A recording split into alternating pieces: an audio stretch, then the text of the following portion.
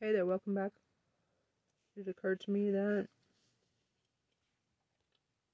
we didn't finish watching the 50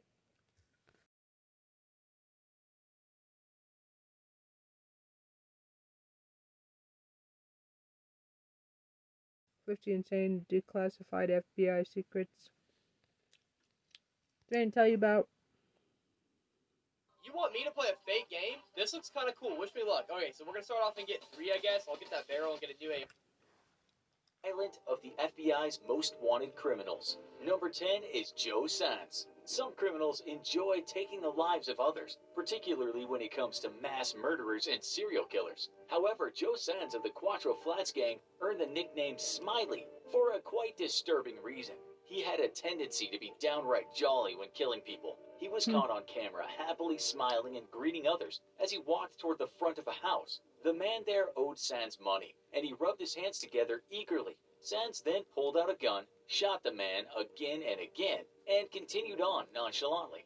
Those who viewed the footage likely had to rewind to be sure of what had even happened. Unsurprisingly, it was not the first crime he was known for. A decade earlier, he walked up to 2 rival gang members, shot them multiple times at point-blank range, and then sauntered off quite casually. We can bet he was smiling as he left. He also raped and killed his own child's mother, thinking she would rat him out to the authorities. These violent tendencies, far from a liability, actually got him promoted. He went from a small-time gang to a member of an international drug trafficking organization. Once he made the FBI's most wanted, he planned to kill whoever would ultimately discover him. Given his history, everyone knew he would do just that if given the opportunity. In fact, by the time he was caught, he was feared by both rival gangs as well as his own. Fortunately for them all, he will end his life behind bars. Number 9 is Gary Ray Bowles. Bowles began his life of crime in Florida when he both beat and strangled the man he was living with for unknown reasons. He then went to Maryland where he crossed paths with David Jarman, who he also strangled before robbing.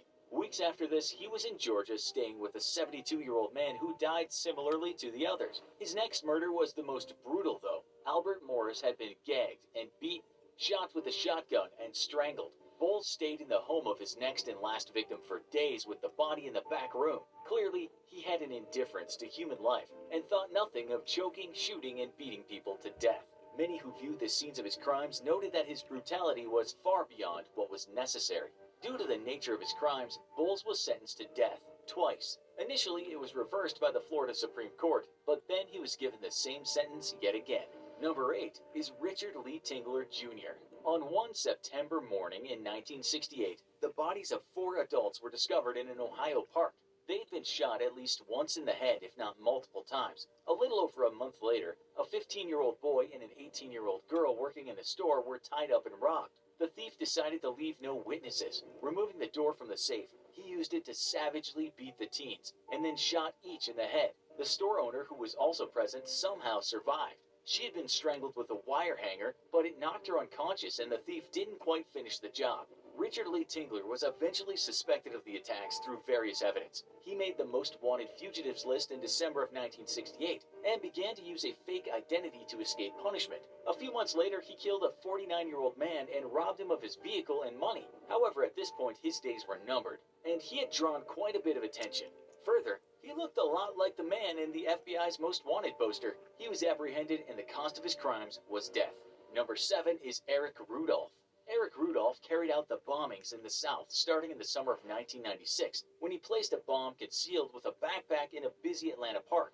He had put nails in the device so they would work as shrapnel and shatter bone and slice apart skin, flesh, and blood vessels. 2 people were killed while over 100 others were hurt when it went off. His purpose was to cancel the Olympics and make the government take a financial hit due to its stance on abortion. However, that was just part of his plan, and he went on to cause 3 more explosions. With these, he made it so that additional bombs would follow the first in hopes of injuring those responding to the scene. The targets included an abortion clinic and a gay nightclub, resulting in several injuries. The last explosion was at another clinic in Alabama, which killed an officer but left a witness. This person had license plate numbers which led police straight to Rudolph. Police found evidence in his house that implicated him in the bombings, but he fled to escape punishment. Caught not long after, he now faces 5 life sentences. Number 6 is Christopher Wilder. Christopher Wilder was known for his hand in construction and real estate, but began a second occupation in 1984. For about a month and a half, he became a murderer as he drove from Florida to California and after that to New York. Preying on attractive women everywhere, he became known as the Beauty Queen Killer. Sadly, he was quite successful at what he did. He abducted a minimum of 12 women during his journey and killed 8 of them by the time it ended. Hardly a looker himself, he attracted the ladies by showing off his shiny cars and fancy real estate. He also bought cameras and would lure them in by promising to take modeling pictures. In February, Rosario Gonzalez disappeared, and Elizabeth Kenyon, who had dated Wilder, vanished after rejecting a proposal of marriage. Both were placed in locations with Wilder before they went missing. Private investigators soon leaked his description to the press, and after withdrawing cash, he fled the area. It was Linda Grover who had wanted to be on a magazine cover that later identified him. Wilder had hit, strangled, and shocked her, and even glued her eyes closed, yet somehow she survived. In fact, she screamed loudly enough to scare him off. Still, he wasn't caught, and so another woman was drugged, stabbed, beaten, and tossed in the woods. Fortunately, she lived, while others didn't. He continued this behavior as he passed through additional states until he snatched his very last victim. He was then shot and killed in Canada while fighting an officer for his gun. Number 5 is James Whitey Bulger. James Bulger was arrested at the age of 13 and would spend the rest of his life in and out of prison. This included a 1956 arrest for bank robberies in 3 states. After 9 years behind bars, he Extraordinary freak. I like it. Organize your life with the It's mine. nylon reusable cable. He joined the Winter Hill Gang before befriending Stephen J. Flemmi. Flemmi would become his partner in crime as well as a fellow FBI informant. Both men reported on the mafia for the benefit of the U.S. government. Being informants hardly tempered their own activities. Both are linked to many crimes, and Bulger has ties to as many as 19 homicides. Some of these were members of rival gangs, such as James O'Toole, who was shot by an automatic rifle before taking a bullet to the head. Others were suspected of providing the FBI with damaging information on Bulger, such as John B. Callahan, who died by brutal execution-style shot to the back of the head. There were also people in the wrong place at the wrong time, such as Michael Donahue or Michael Milano. Both were simply too close to the intended target. It didn't seem to matter to Bulger one bit how many people he killed or for what reason. However, his own welfare was certainly important. He fled and spent the next 16 years in hiding before he and his girlfriend were apprehended in 2012. At his trial, Bulger claimed that he had been granted immunity by the Department of Justice in exchange for his services as an informant. However, this claim was ignored, and he was found guilty for his role in a staggering 11 homicides. Number 4 is Ted Bundy. Bundy landed a spot on the FBI's top 10 fugitives list in February of 1978. 5 days later, he was arrested after going too fast in a vehicle he had stolen. Years would pass before he met his end in an electric chair called Old Sparky, and those outside the prison set off fireworks after his execution. But what did he do for his death to be celebrated like the 4th of July? His time of crime began in the mid-70s, when women began to disappear in Washington and Oregon. When he moved to Utah for school, women went missing there too. Turns out he was murdering them. He would often pretend to need help or be a figure of authority and lure victims to remote locations. Once there, he would rape and beat them to death. And that's not even the worst of it. He would revisit the scenes of the crimes to carry out various sexual acts on the bodies. This continued until they were too badly decomposed to make it possible. He also had a collection of human heads in his home. Bundy escaped suspicion because he was attractive and charming, and at one point he even convinced a mayor to write him a letter of recommendation. This likely became quite an embarrassment later. After all, Bundy was a serial killer, and one of the most depraved to ever live. Before his death, Bundy admitted he killed 36 women, but many think it's over 100. Number 3 is Rafael Caro Quintero, the narco of narcos, who helped create the Guadalajara cartel. He made large profits off of shipments of marijuana that were brought into the United States, but he is known for much more than trafficking drugs. In addition to countless other atrocities, he allegedly abducted DEA agent Enrique Camarena, his pilot, an American writer, and a dentistry student. He then tortured and murdered them. As far as the writer and the student, their offense was to have accidentally disrupted a party. As punishment, they were taken into a room and tortured while questioned.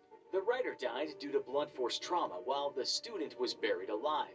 They were not discovered until months had passed. Some suspect that Quintero thought they were spies, which they weren't. Undercover DEA agent Enrique Camarena was very much a spy, and had done considerably worse. He had brought authorities to one of Quintero's marijuana ranches, and 10,000 tons of plants were destroyed. Over $1.5 million in profits were lost. Quintero wanted revenge. He had Camarena and his pilot kidnapped, and they were delivered to him at the Guadalajara residence. When he first saw Camarena, he gave him a hug before leading him to a room where he was hit and burned nonstop for hours. It's believed a physician injected him with something as he passed out, so he would wake up and be tortured some more. During this process, a man would later allege the Mexican Defense Minister, Interior Minister, Federal Judicial Police Director, and Mexican Interpol Director were in the living room listening. By the time Camarena died, it was morning. His and his pilot's bodies were found in the ground wrapped in plastic and filled with bullets. Quintero is still at large after he was released on a strange technicality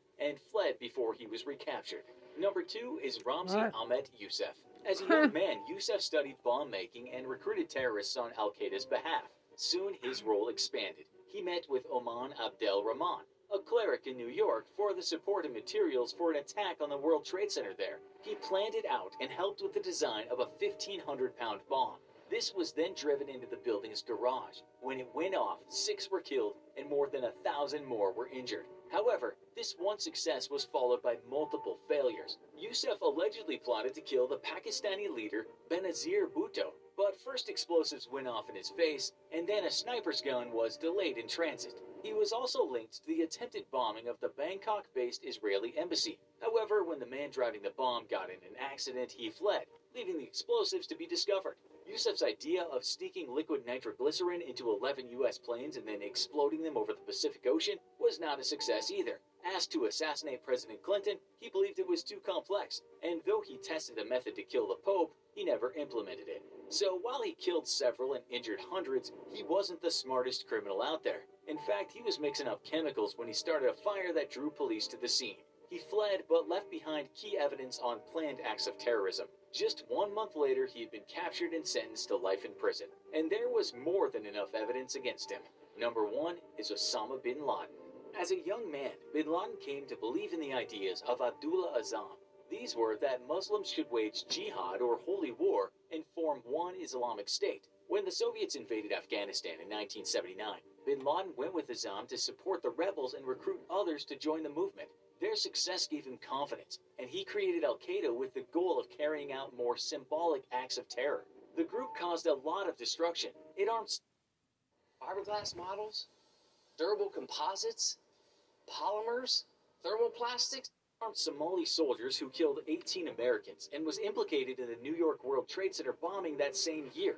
There is also evidence it tried to kill the Egyptian president, bombed a U.S. training facility, and brought down an American military building within a few years. By 1998, over 200 people had died and thousands more were injured in explosions at several embassies. This landed bin Laden on the FBI's most wanted list, but his crimes only continued. In 2000, he took credit for the bombing of an American warship which killed another 17. While indicted of the bombings, bin Laden lost no time and went about planning the attacks of September 11, 2001. This was the biggest strike yet, with the Pentagon and the World Trade Center as targets. 2,753 people died as a result. However, in May of 2011, President Obama was able to state that justice had been done and the bloodthirsty Al-Qaeda leader was dead. His body was shipped by an aircraft carrier into the Indian Ocean and buried there in an underwater grave. Wanted, a reward is being offered for this fugitive by the FBI. The poster stares back at you with 10 sinister-looking faces, the worst of the worst, so notorious that the FBI is offering a massive reward for anyone who provides information leading to their capture. Who are the FBI's 10 most wanted in the year 2021? Number 10. Yasser Abdel Said. Said began his life in a humble way as an immigrant from Egypt in 1983. He soon married an American woman 15 years his junior. They had a son and 2 daughters. He became a citizen, and there was a dark side to this American success story. His daughters, Amina and Sarah, soon started telling their friends and family that their father was abusive. The girls would occasionally show up with bruises and injuries at school. They reported that their father spied on them, with Sarah even finding out that he was spying on her at her part-time job. But his obsession was about to take an even darker turn. Amina covertly started dating a boy, and when Said planned to move the family, she planned to run away with her boyfriend. Eventually, Patricia had enough of her husband and left with the girls, only for Yasser to follow them. He convinced his wife to return home with the girls, and when the teenagers refused, Cited shot them both and killed them. Cited then went on the run, assumed to have fled back to Egypt, but he was later seen as a cab driver around New York City. He spent 12 years on the FBI's most wanted list with a reward of $100,000 offered for his capture. In 2020, he was found in Texas, and he and his son were arrested. He currently awaits trial on capital murder charges, but remains on the list because his case is ongoing. But this next fugitive is still in the wild. Number 9. Robert William Fisher. A Navy veteran and firefighter, Fisher seemed like the picture of an all-American guy in 2001, but his public face hid a darker side. His wife and 2 kids lived in fear of his explosive temper. He was reportedly deeply bitter over his own parents' divorce, and he was controlling toward his wife and children. He displayed other bizarre behavior, like shooting stray dogs and smearing animal blood on his face. But no one expected what was to come on April 9, 2001, when people in the neighborhood heard a terrible argument at the Fisher home. Then the explosion happened. The house blew up the next morning, and firefighters battled the fast-moving blaze before finding the bodies of Fisher's wife and kids in the house. But they hadn't died in the fire. They had been murdered. Fisher was on the run, having been seen at an ATM hours before the explosion. He was indicted for 3 counts of first-degree murder, but has managed to stay ahead of police for 20 years now. His military background and his experience as a hunter makes him a particularly dangerous fugitive, and the FBI has offered $100,000 for information leading to his capture. This next fugitive was basically a ghost. Number 8. Alexis Flores. It was summer 2000 when Philadelphia resident Jorge Contreras took pity on a homeless drifter calling himself Carlos. He gave the unfortunate man shelter, gave him clothing to wear, and paid for his work as a handyman. But this would lead to a horrifying discovery. Carlos had used his shelter to store the body of Ariana DOGIES, a little girl who had been missing for several days. Contreras recognized the shirt she was wrapped in as being the one he had given to Carlos, and a manhunt began for the drifter. But who actually was Carlos? All they had of him was a vague sketch, including a distinctive scar he had on his neck. 2 years later, an undocumented immigrant named Alexis Flores would be arrested for shoplifting in Arizona, and the charges would later be upgraded due to false documents. He was deported to Honduras after his prison term, and that would be a terrible mistake. In 2007, his DNA would be matched to the DOGIES murder. Carlos finally had a name, but he was out of the FBI's reach now, and the U.S. and Honduras do not have an extradition treaty. The FBI is offering $100,000 for information leading to his capture, and Interpol is involved as well, but he remains at large. This next fugitive began his crime spree at the most humble of locations. Number 7. Bhadrash Kumar Chitanbhai Patel. One of the youngest fugitives on the list, Patel seemed like a normal young man in India. He had married his wife Palak by 2015, and the young couple had traveled to the United States to visit relatives. Their visit became an extended one, and they took a job at a local Dunkin' Donuts owned by his relative, where they worked the night shift together on April 12th. But only one of them would leave that night. They walked into the camera, disappeared off the view of the camera, and then Patel left alone and closed the store. The next people in the store would find something horrible. When no one seemed to be on staff, customers approached a police officer and found Palak's body in the back, beaten and stabbed. They quickly fingered her husband for the killing, but Patel had already escaped. He was last seen taking a hotel shuttle to the airport, and authorities believe he may have fled back to India or be hiding with relatives. What turned this young man into a murderer? Relatives report his wife wanted to return home to India. Wherever he is now, he's been on the run since 2015, and the FBI thinks he's worth a $100,000 reward. But youth is no deterrent for this next criminal. Number 6. Alejandro Castillo. It was 2016, and a 17-year-old Castillo worked at a Greek-themed restaurant in Charlotte, North Carolina, but he was more interested in girls than his job. He had eyes in particular for his co-worker, Truquan Sandy Laili, who was 6 years older than him. They briefly dated, and she even lent him some money, which he never paid back. But even as he went on to dating another co-worker, he never stopped thinking about Sandy, and that fixation soon turned into a dangerous obsession, and then Sandy disappeared. Investigations showed that Castillo had contacted her saying he would pay her back. Instead, he took her at gunpoint to an ATM and made her empty her bank account. He then drove her to the woods, shot her, and dumped her body in a ravine. The teenage murderer then fled in her car along with his new girlfriend, Ahima Feaster. They headed to the border and crossed into Mexico, but only a few months later, Feaster turned herself into authorities. She cooperated for a lesser sentence and reported that Castillo had gone missing while they were in Mexico, disappearing off the radar. He's still at large, with a $100,000 award offered for his capture. He wasn't the only Romeo-turned-murderer on the list. Number 5. Arnoldo Jimenez. Everything seemed to be going right for Arnoldo Jimenez and Estela Carrera. They were happily engaged, had a 2-year-old daughter along with Jimenez's 9-year-old daughter from a previous relationship. And on May 11th, 2012, they were married at Chicago City Hall. They celebrated at a nightclub with their friends and family and then drove home in Jimenez's car. That's when things took a dark turn. The newlyweds started arguing, and Carrera quickly discovered that her husband had a dark side. It would be a one-night marriage. Jimenez stabbed his wife fatally and dragged her body into their apartment, leaving it in the bathtub in her wedding dress. When she never picked up her children, she was reported missing, and her body was found by police, and Jimenez had disappeared. Police tracked him from Illinois to Tennessee to Arkansas to Texas and eventually to Mexico. They were able to arrest Get an unlimited phone plan starting at $80 per month for your family on Google Fi Wireless. arrest his brother for drugs and find more evidence linking him to the murder, but he remains a fugitive with a $100,000 bounty south of the border. Age was no barrier for this next criminal in the other direction. Number 4. Eugene Palmer. It was 2012 when Eugene Palmer lived next to his son and daughter-in-law in Stony Point, New York. The 73-year-old man watched as his son's marriage fell apart, and eventually his daughter-in-law, Tammy, filed for a restraining order and threatened divorce. This could cause Eugene to have to leave his home, and he wouldn't stand for that. A nasty feud began between Eugene and his daughter-in-law, and on September 24th, he took action. Tammy walked her children to the bus, returned home, and suddenly came under fire. Eugene was targeting her with a shotgun, and after 3 shots, he finished the job. The senior sharpshooter then fled the scene in a pickup truck, which he abandoned later and fled into the woods. Police led a hunt in the woods with dogs, which tracked his scent to a campground, but no trace of him was ever found. His family believes he is likely dead. After all, how far could a diabetic man with a heart condition now pushing 80 get? But the FBI disagrees. They pointed out that Palmer was an avid outdoorsman and could easily have survived in the woods and fled to another state. And they've offered a $100,000 reward for his capture.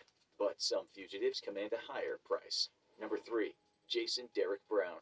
Jason Derek Brown had a very unlikely beginning for a wanted fugitive. He was a devout Mormon who served a missionary and owned a toy business. But he had a taste for expensive vehicles and was deeply in debt. He escalated from fraud to theft and home invasions to a robbery that went horribly wrong. In 2004, he bought a Glock pistol and went to a local AMC theater in Phoenix. There, armored car guard Robert Keith Palomares was collecting the weekend box office. A hooded gunman came out of nowhere and shot him 6 times, killing him. The gunman fled with $56,000. It wasn't long before the killing would be linked to Brown. They found his bicycle and found the amateur robber's DNA on it. He was quickly charged with first-degree murder and unlawful flight, but by then he had fled to Las Vegas.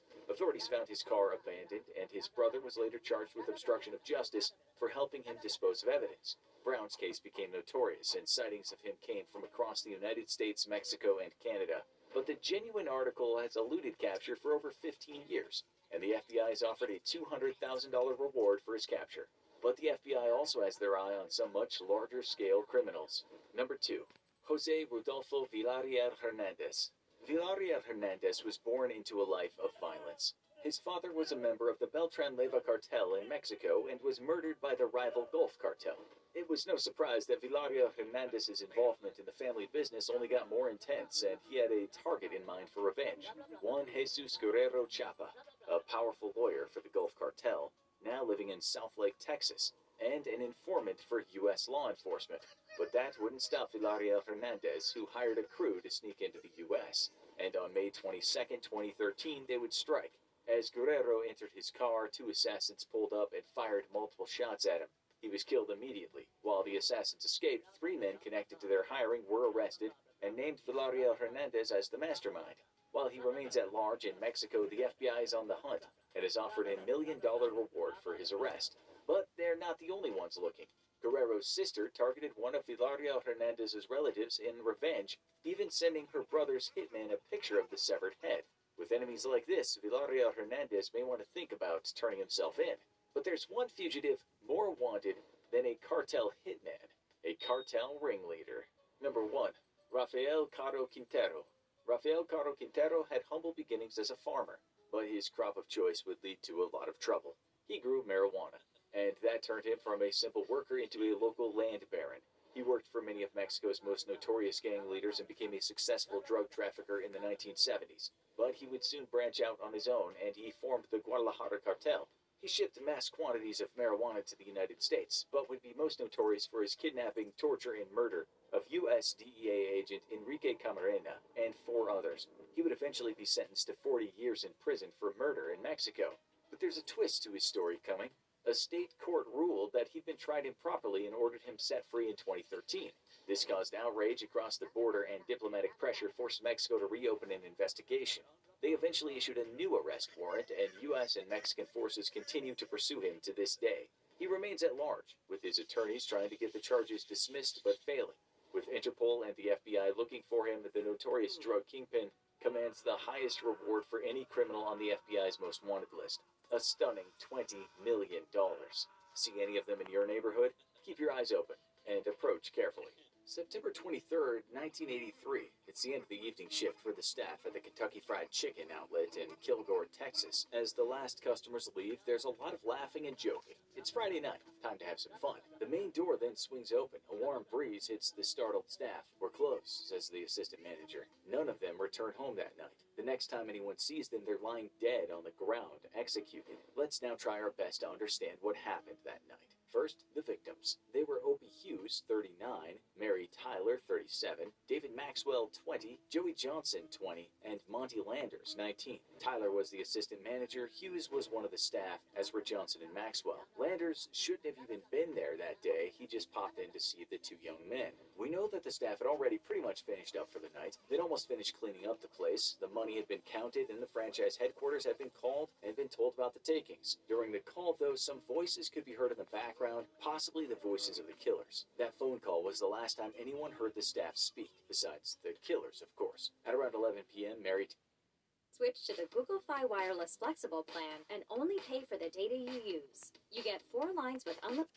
Mary Tyler's daughter, Kim, walked into the restaurant expecting to see her mom. What she found instead was an eerie silence. Perplexed, shouting her mom's name, she looked down at the floor. She panicked when she saw fresh blood. The cops were soon on the scene, but none of the staff could be found. At first, police assumed that some hijinks had taken place and the staff maybe had a fight, or someone had an accident, and possibly they were all nearby. No one thought massacre, but that's what it was. The next day, about 15 miles from the restaurant at a remote field close to an oil well, all 5 victims were found. The first police on the scene couldn't believe what they saw. It looked like an execution from a war crime photograph. All the victims were lying face down in the grass and dirt, their arms tucked under their bodies, their heads all pointing northward. 4 of them were close together, while the other body of Opie Hughes lay not so far away. They'd all been shot in the back of the head, with at least one of them also taking a bullet to the back.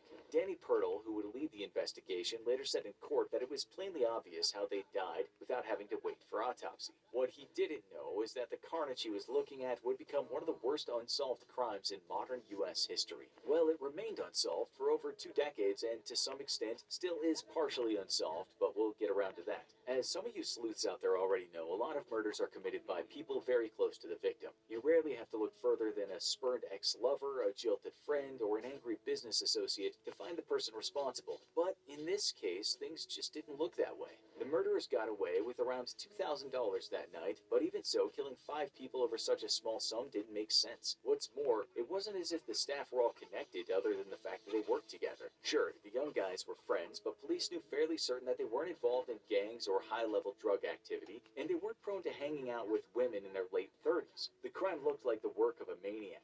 But then, the most messed up killers out there don't tend to take the money too. They kill for fun, for sport, to attend to some crazed sexual fetish, but they don't usually run off with the loot. At first, the investigators wondered if the murders had anything to do with the methamphetamine ring that had filled the streets of Kilgore with that pernicious drug. They knew that the ring was looking for a new recipe for cooking meth. Aside from that, after prolonged binges, meth heads do tend to lose the plot sometimes. But when they spoke to the manager of the branch, the manager said, no way, those folks were not part of any ruthless criminal gang. They weren't meth sellers, and she believed they weren't even meth consumers. Speaking later of one of the 20-year-old men, she said they were good, they were exceptional, they were good kids. The police started looking at Kim, Mary's 17-year-old stepdaughter. She recently started working at that KFC, and she had a somewhat checkered past for a young person. So much so, she spent some time at the Louisiana Home for Girls after exhibiting behavioral problems. But why would she have had her mother killed? Why would this young woman have a beef with a bunch of guys just a little older than her? That line of inquiry led to nothing because Kim had absolutely no reason to have anyone shot. It seemed to the police that a robbery had taken place, but perhaps one or more of the staff had refused to hand over the cash. Some kind of fight ensued in which one of the staff was injured. Not wanting to leave any witnesses, the gunman then abducted the staff and took them to that oil field to kill them.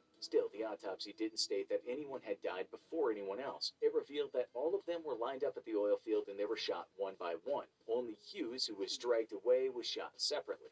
There were few clues to work with. Cops found a fingernail in the clothing of one of the bodies. They found traces of another human on Hughes's body, but the best clue was a bit of blood on the ground and a blood-stained napkin lying nearby. As we said, there was also some blood in the restaurant. It didn't look as though it had come from any of the victims. Perhaps, the police thought, one of the staff really had put up a good fight and injured one of the perpetrators. People came forward and said they saw a van at the restaurant that night, which could have taken the victims away, but there was no CCTV back then in the area, and those witness statements were vague at best. Police also looked at two men named Romeo Pinkerton and Darnell Hartsfield. They were cousins and they both had a checkered past, while another man linked to those two was also on the police radar. But then jail records seemed to point to the fact that Hartsfield was in jail at the time of the murders, so that trail went dry. Such a slaying, something of the utmost brutality, put a lot of pressure on the cops. That's not always a good thing. It can make police join too many dots, and as we all know, many an innocent man has gone to jail when the police can't quite look past the picture they've already formed in their mind.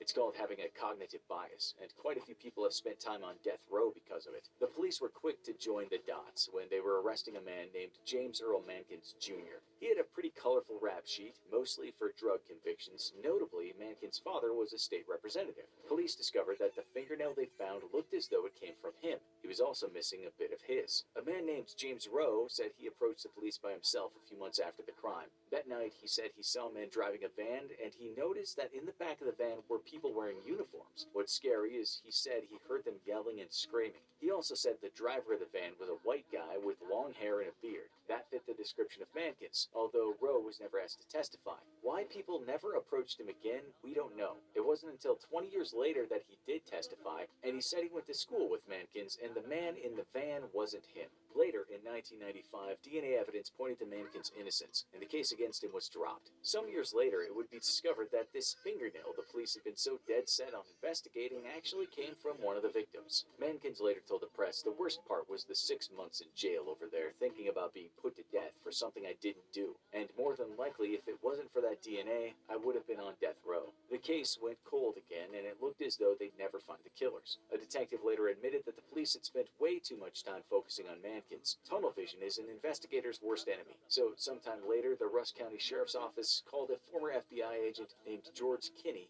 and asked him to look at the case from different angles. It seemed to Kinney that, given the severity of the crimes, whoever had done it had very likely committed more crimes in the years that had passed. It would be fair to assume, he thought, that the murderers were in prison for crimes. Hey guys, welcome to the Brian Show. Let's test this treacherous recipe that I got from as he began his investigation in the early 2000s. In 2001, a forensic scientist named Lorna Beasley retested the DNA evidence the police had and ran it through something called the Combined DNA Data Indexing System. That way, she could ascertain if the DNA from the blood found at the crime scene matched the DNA of violent offenders currently behind bars. Two names popped up. They were Romeo Pinkerton and Darnell Hartsfield.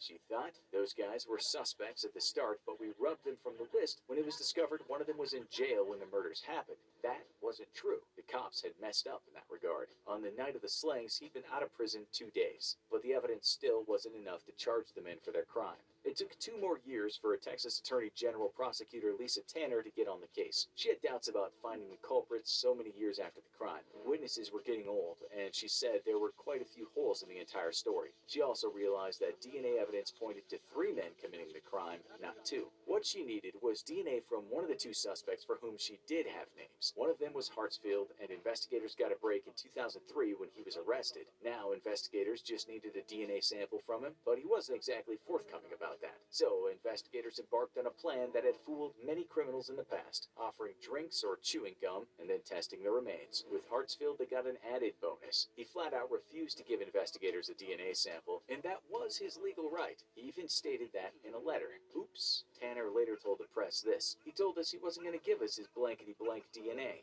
And then he was so adamant about it, he wrote us a letter saying, I'm not giving you my DNA, and you can't make me give you my DNA. And then, of course, he licked the envelope and sent it to us. In 2007, facing the death penalty due to the new DNA evidence, he admitted to murdering those 5 people. Still, he said he only did so because 5 life sentences was better than a shot of lethal drugs into the arm. Pinkerton also received 5 life sentences. Hartsfield has since spoken from his cell, and he hasn't changed his story of being innocent. He once said, I might have had crimes that I did do. You know what I'm saying? But no one ever got hurt. I would never kill these people. And from day one, I have stated my innocence, and I'm still stating my innocence. The investigators say they have now joined the dots, and the picture they've come up with, they are sure is real. They say the guys, possibly 3 guys, heard someone talking about the takings that evening, but they mistakenly heard 15,000, not 1,500. Some reports we found said 2,000 was taken, and some said 3,000, so we can't be sure just how much was stolen. Investigators think the robbery just went wrong, and for some reason they abducted the 5 people. Why they murdered them all, they just don't know. They admit that the crime cannot be said to be solved until that 3rd person is arrested. The DNA evidence found on Hugh's body does not match Hartsfield, Pinkerton, or Mankins, or anyone else in the DNA database. The guy we mentioned at the start, former Detective Pirtle, said, I think about it every day, and I lie awake some nights with it on my mind. It's been a big part of my life, and though I'm retired now, I still want the 3rd person. Hartsfield fought his conviction, and in 2010 a court upheld it, saying the evidence against him was solid. He still claims his innocence today, saying the real killer is still out there. This episode is brought to you by Dashlane. Try Dashlane Premium free for 30 days at Investigation. According to For This, before it got that abbreviation, it was as dangerous anarchists and regulating investigation, or BOI. The cure. The Federal Bureau of Investigation, according to its own website, was started in 1908, but at that point it was called the Bureau of Investigation, or BOI. There had been interstate crime-fighting organizations before this, doing things like looking for what was perceived as dangerous anarchists and regulating state-to-state commerce. But 1908 is generally said to be the beginning of the FBI. Before it got that abbreviation, it was also called the United States Bureau of Investigation, and later, the Division of Investigation. The U.S. was growing in size, and population and crime was growing with it. As the FBI website states, inventions like the telephone, the telegraph, and the railroad had seemed to shrink its vast distances even as the country had spread west. After years of industrializing, America was wealthier than ever, too, and a new world power on the block. But what that meant was that criminals could be more sophisticated. They could get organized, and while this was happening, official corruption was rife. This was the dawn of hyper-criminality in the U.S., and regular police forces were either ill-equipped or even on the payroll of criminals. Something had to change, and a man called J. Edgar Hoover was made director of the FBI in 1924. He'd stay in that position for a long time, and this controversial figure wasn't always very ethical. We'll get around to ethics, or lack thereof, soon. Hoover was put in charge of creating the Scientific Crime Detection Laboratory, the FBI lab, in 1932. He would begin a war on crime, and on his hands by the end of his tenure in 1972 was a lot of blood. This wasn't just the blood of machine gun-toting gangsters, but people who were sometimes called radicals. The FBI no doubt had a job to do, but looking back, no one, even the FBI, disagrees that its modus operandi was often quite oppressive. And so, we might first talk about something called the Palmer Raids. These were conducted from November 1919 to January 1920, during what was called the Red Scare. America didn't want any damned commies tainting its land of free people, and President Woodrow Wilson at the time told these new federal cops that leftists, anarchists, communists, perhaps even anyone with a radicalized view that didn't fit with the capitalist ethos, should be captured and thrown out of the country. The problem was, you could say this operation didn't always embrace human rights. Often, anyone who just didn't look right was arrested, and people's houses were searched without warrants. That's why some historians write that the operation was a series of violent and abusive law enforcement raids. Not only were the raids a breach of rights in some cases, but the deportations that followed were sometimes really not warranted.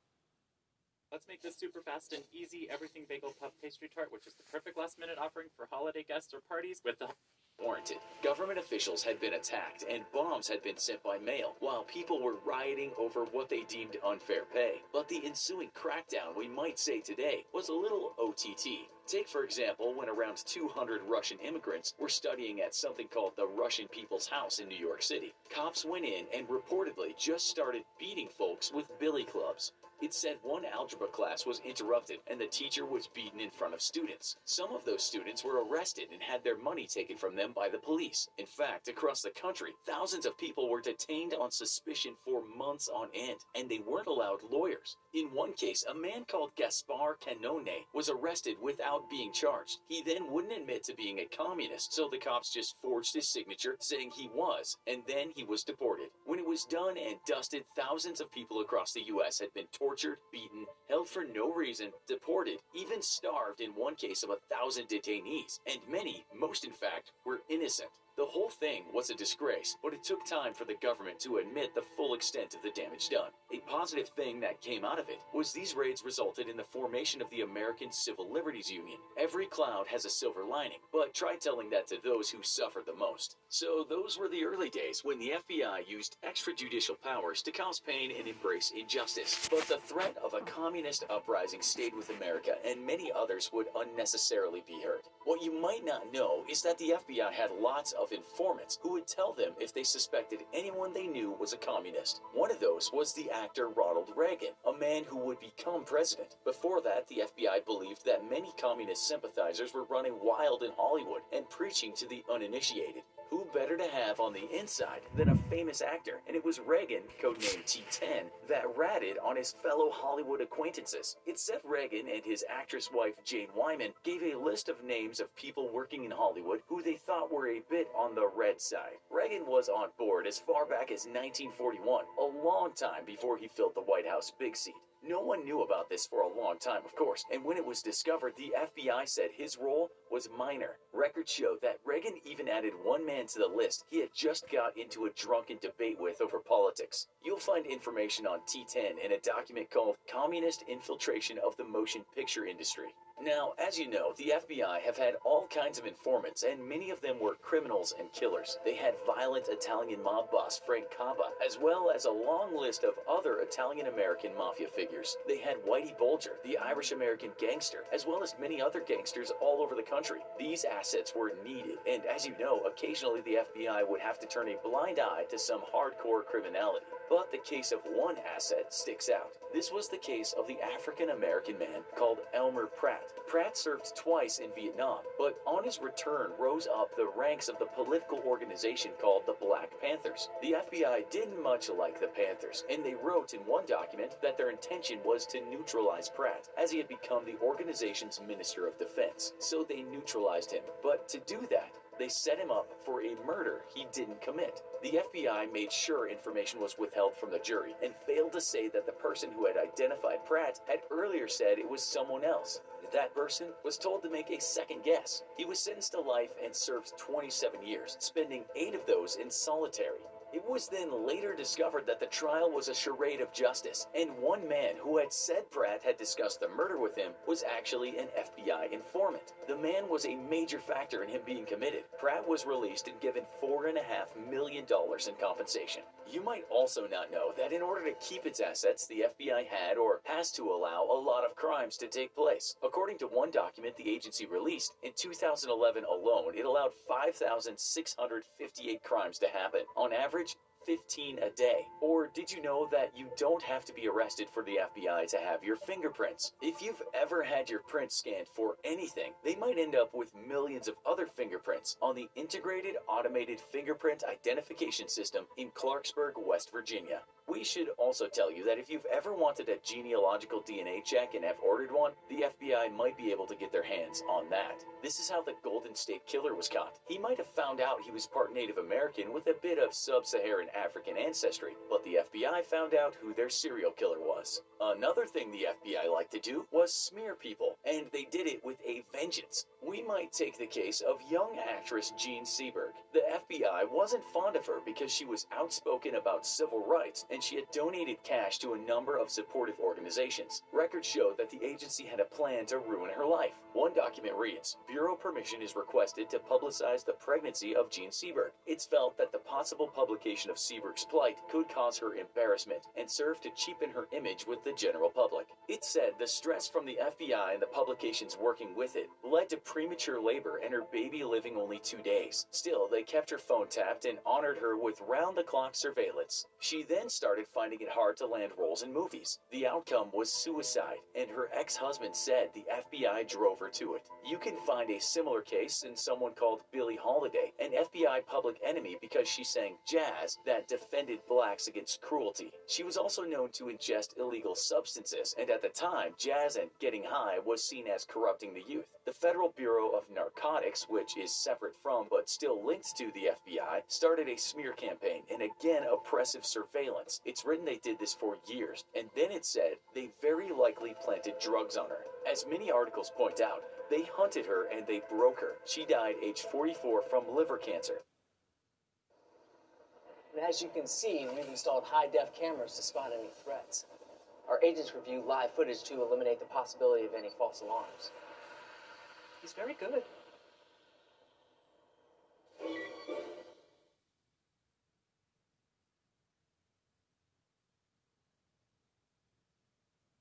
Get an unlimited phone plan starting at $80 per month for your family on Google Fi Wireless. I like Enjoy it. It's unlimited fine. data The calls prices blow my mind. But before that, this is what one person sent to investigate her said. "I'm going to do her up so goddamn bad, she's going to remember as long as she lives." She also wrote this not long before she died. "The hounding and the pressure drove me to think of trying the final solution, death."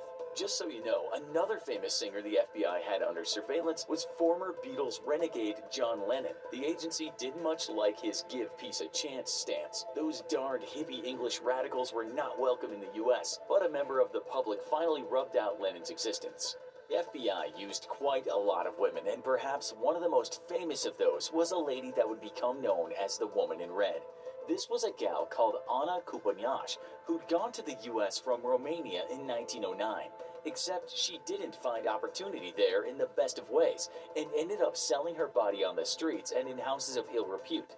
The FBI realized she worked in a place where the outlaw John Dillinger liked to go. Kupaniash was arrested for being an alien of low moral character, but told she wouldn't be deported if she helped them catch a guy called John, and she was the $10,000 reward, or about $200,000 today. She said she would wear red and go to the movies with Dillinger, and that she did. The outcome was a dead Dillinger, and her only getting half of the reward money. She was also deported soon after. Some say that her deportation was part of a cover-up, as the FBI didn't actually kill him that night. A high-ranking member of a violent Australian biker gang has his door kicked in by police. Across the world in Germany, a group of contract killers has gotten a police ambush. From Triad members in China to the Sinaloa cartel members in the US, some of the world's worst criminals are being dragged away in handcuffs, all because of a messaging app. This was the sting of all stings, or as the FBI said, it was unprecedented in the world of crime. Some 800 people belonging to the highest echelons of global organized crime, spanning 18 different nations, found themselves in handcuffs. At the time of the writing, this is likely just the start of bigger things to come. The FBI, along with cops all over Europe and the Australian police, had been tracking the goings-on of 300 organized crime groups in 90 countries, not to mention being privy to what they called high-level public corruption. But before we go any further, let's look at how this started.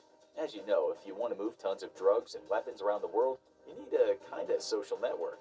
But talking about shipping millions of dollars worth of cocaine to Europe via countries in Africa on Facebook or WhatsApp wouldn't really work. That's why criminals use specially made encrypted apps. In the past, this has worked to some extent. Occasionally, law enforcement finds out about these private networks. Take, for instance, the Canadian company Phantom Secure. It supplied phones that had been modified to provide the utmost security.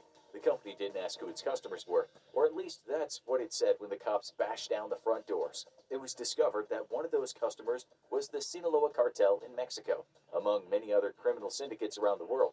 The CEO of the company, Vincent Ramos, was arrested but refused to give police a backdoor into the encrypted network. This didn't deter the cops, who later got hold of one of the developers. Police had an idea, thinking, now there's a drought of such secure networks in the world. Why don't we get this developer on our side? You see, he was already working on the next totally secure network for another company. That network was called Anon. Along with the Australian Federal Police, the FBI came up with a plan. According to reports, the two agencies came up with the idea while drinking a few beers with each other. They said, why not secretly distribute this developer's new technology and track it? They paid him $120,000 and he didn't have to go to prison, or at least he got reduced time. His name, of course, remains a mystery. Otherwise, he'd have some of the world's most dangerous people on his back. Now that they had the technology, they just had to get criminal organizations to use the phones. The phones were pretty much useless, except for the fact that they had on them a calculator app. This was actually an encrypted messaging service in disguise. Once the user plugged in a code to the calculator, they could send messages and photos knowing, or at least thinking, that law enforcement would never see them. And boy, as you'll see, they pretty much sent everything through these phones. This operation was called Operation Trojan Shield, officially starting in 2018. But of course, the police wanted to give the criminals enough time to really put themselves in it. They also needed what they called criminal influencers to spread the word that a new network was out, and it was safe. One of them was an Australian drug kingpin named Hakan Ayik. He's now a marked man because he was one of the people that vouched for the phones after he'd been duped into taking some by undercover agents. He's now apparently living the life of luxury somewhere in Turkey, although police have said he is best off handing himself in to us, since a lot of people will likely want him dead. In order to buy one of those phones, you had to know someone in the game and then pay the syndicate that was supplying them. Things just snowballed from there. The more high-profile criminals that used them, the more trusted the phone seemed. And by the time 2019 rolled around,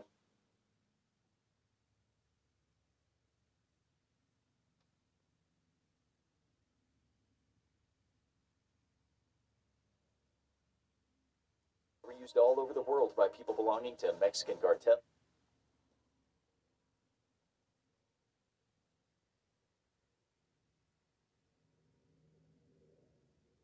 Various European mafias, and I like it. It's mine. Prices blow my mind. powerful Asian crime syndicates. What the users We're listening to 50 insane declassified FBI secrets you didn't know and more FBI facts and stories. users of the phones didn't know is that law enforcement had the master key to the encryption.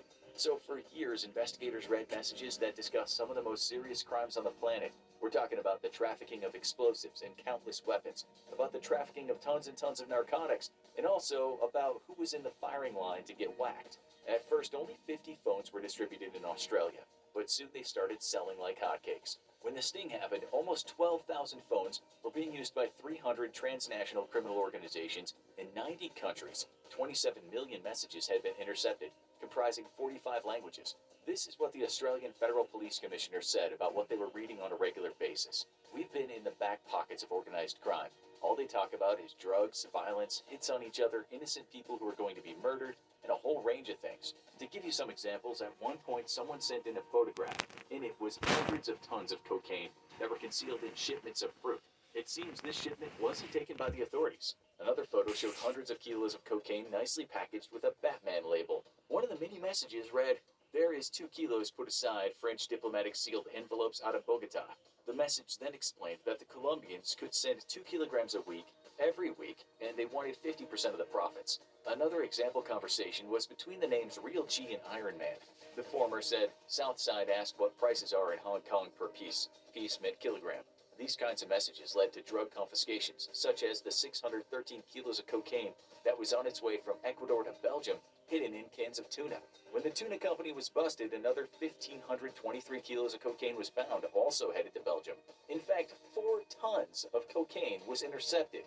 After the arrests were made, the confiscations included 8 tons of cocaine, 22 tons of cannabis and resin, 2 tons of amphetamine and methamphetamine, as well as 6 tons of chemicals used to make drugs. On top of that, police seized 250 firearms, 55 luxury vehicles, an unreported amount of cryptocurrency, and almost $200 million in cash. The users of the phone were so sure that their privacy was covered that they didn't really try very hard to use any kind of code.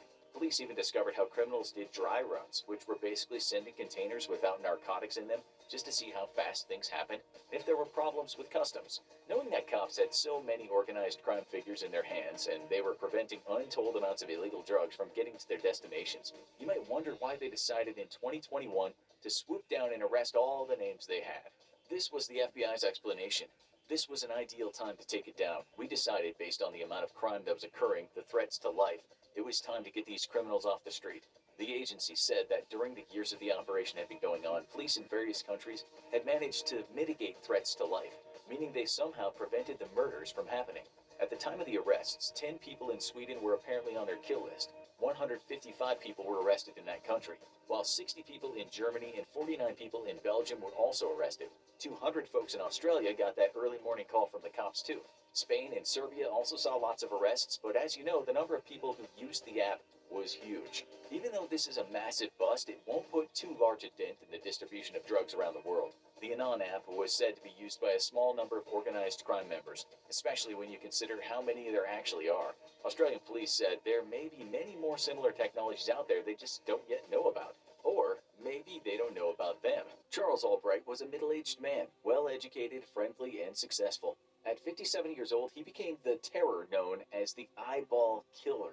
Albright was born in 1933 and adopted at 3 weeks old. Although Albright himself would never know the truth, he was told that his mother was a very talented law student with a bright future ahead of her, until she secretly married another student and got pregnant. Her wealthy father demanded she annul the marriage and give up the baby for adoption, or else he would cut her off from the family. His adopted mother, Dell, was an extremely doting and overprotective mother. Despite her obvious love for Albright, she had a dark side to her loving nature. She constantly would change his clothes up to 3 times a day to keep him clean, and terrified that he'd catch polio by touching things he shouldn't, she took him to a hospital and forced him to look at all the people in iron lungs. Matter of fact, it's a shame we can't lock modern anti-vaxxers in a polio ward and make them stare at children in iron lungs. Dell's punishments could be a bit extreme as well. Once she made him sit in a dark room as punishment for chewing on her tape measure, and when he refused to nap, she'd physically tie him to his bed.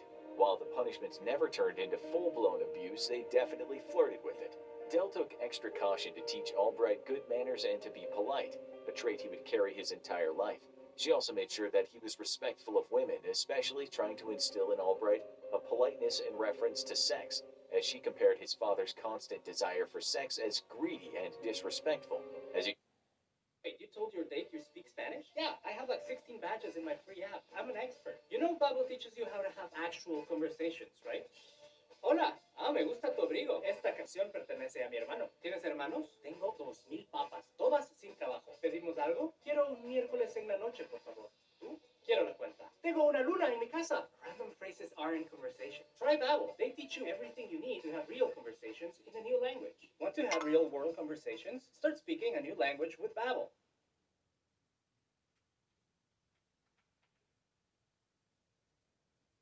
Switch to the Google Fi Wireless Flexible plan and only pay for the data you use. You get 4 lines with unlimited calls and texts for $65 a month. Then it's just $10 per gig for data. You'll get high-speed hotspot tethering, and you can use your data on tablets with data-only SIM cards at no extra cost. Switch to Google Fi Wireless today.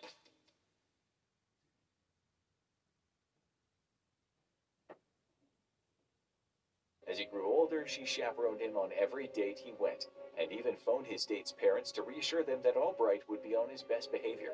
Dell also placed a strong emphasis on Albright's education, forcing him to practice the piano for 30 minutes a day before the school bus showed up. She also took it upon herself to teach him everything she could about math, reading, and writing, to the point that he was actually bumped up 2 whole grades in elementary school. All this type of pressure so early in life would take decades to manifest. Another thing Dell taught young Albright, however, was the act of taxidermy.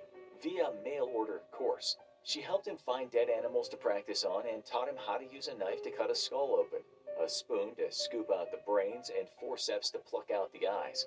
Albright would remember these lessons well late into his 50s, especially the eyes part. Albright, however, started developing troubling behavior early in his teens. At 13, he had already been arrested for petty theft and aggravated assault. He had developed a penchant for low-heeled criminality, seemingly in an act of rebellion against his overprotective mother. Even back then, though, someone knew the trouble that was brewing in that young man's head.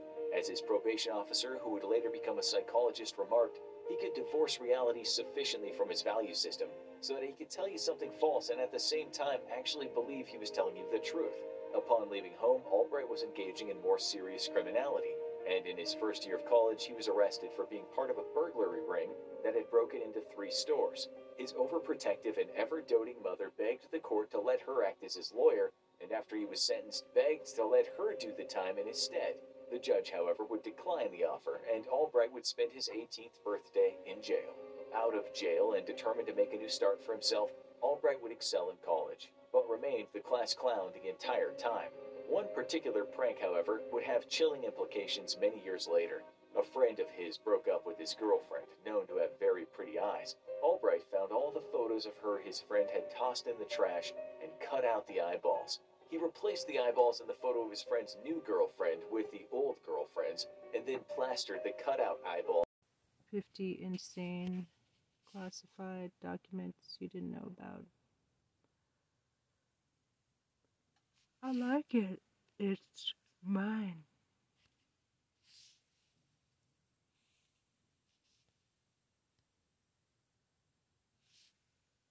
Every single day. In today, Charles Albright was a middle-aged man, well-educated, friendly, and successful. At 57 years old, he became the terror known as the eyeball killer. Albright was born in 1933 and adopted at 3 weeks old. Though Albright himself would never know the truth, he was told that his mother was a very talented law student with a bright future ahead of her, until she secretly married another student and got pregnant.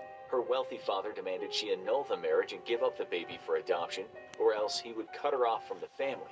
His adopted mother, Dell, was an extremely doting and overprotective mother. Despite her obvious love for Albright, she had a dark side to her loving nature. She constantly would change his clothes up to 3 times a day to keep him clean, and terrified that he'd catch polio by touching things he shouldn't, she took him to a hospital and forced him to look at all the people in iron lungs. Matter of fact, it's a shame we can't lock modern anti-vaxxers in a polio ward and make them stare at children in iron lungs. Dell's punishments could be a bit extreme as well. Once she made him sit in a dark room as punishment for chewing on her tape measure, and when he refused to nap, she'd physically tie him to his bed.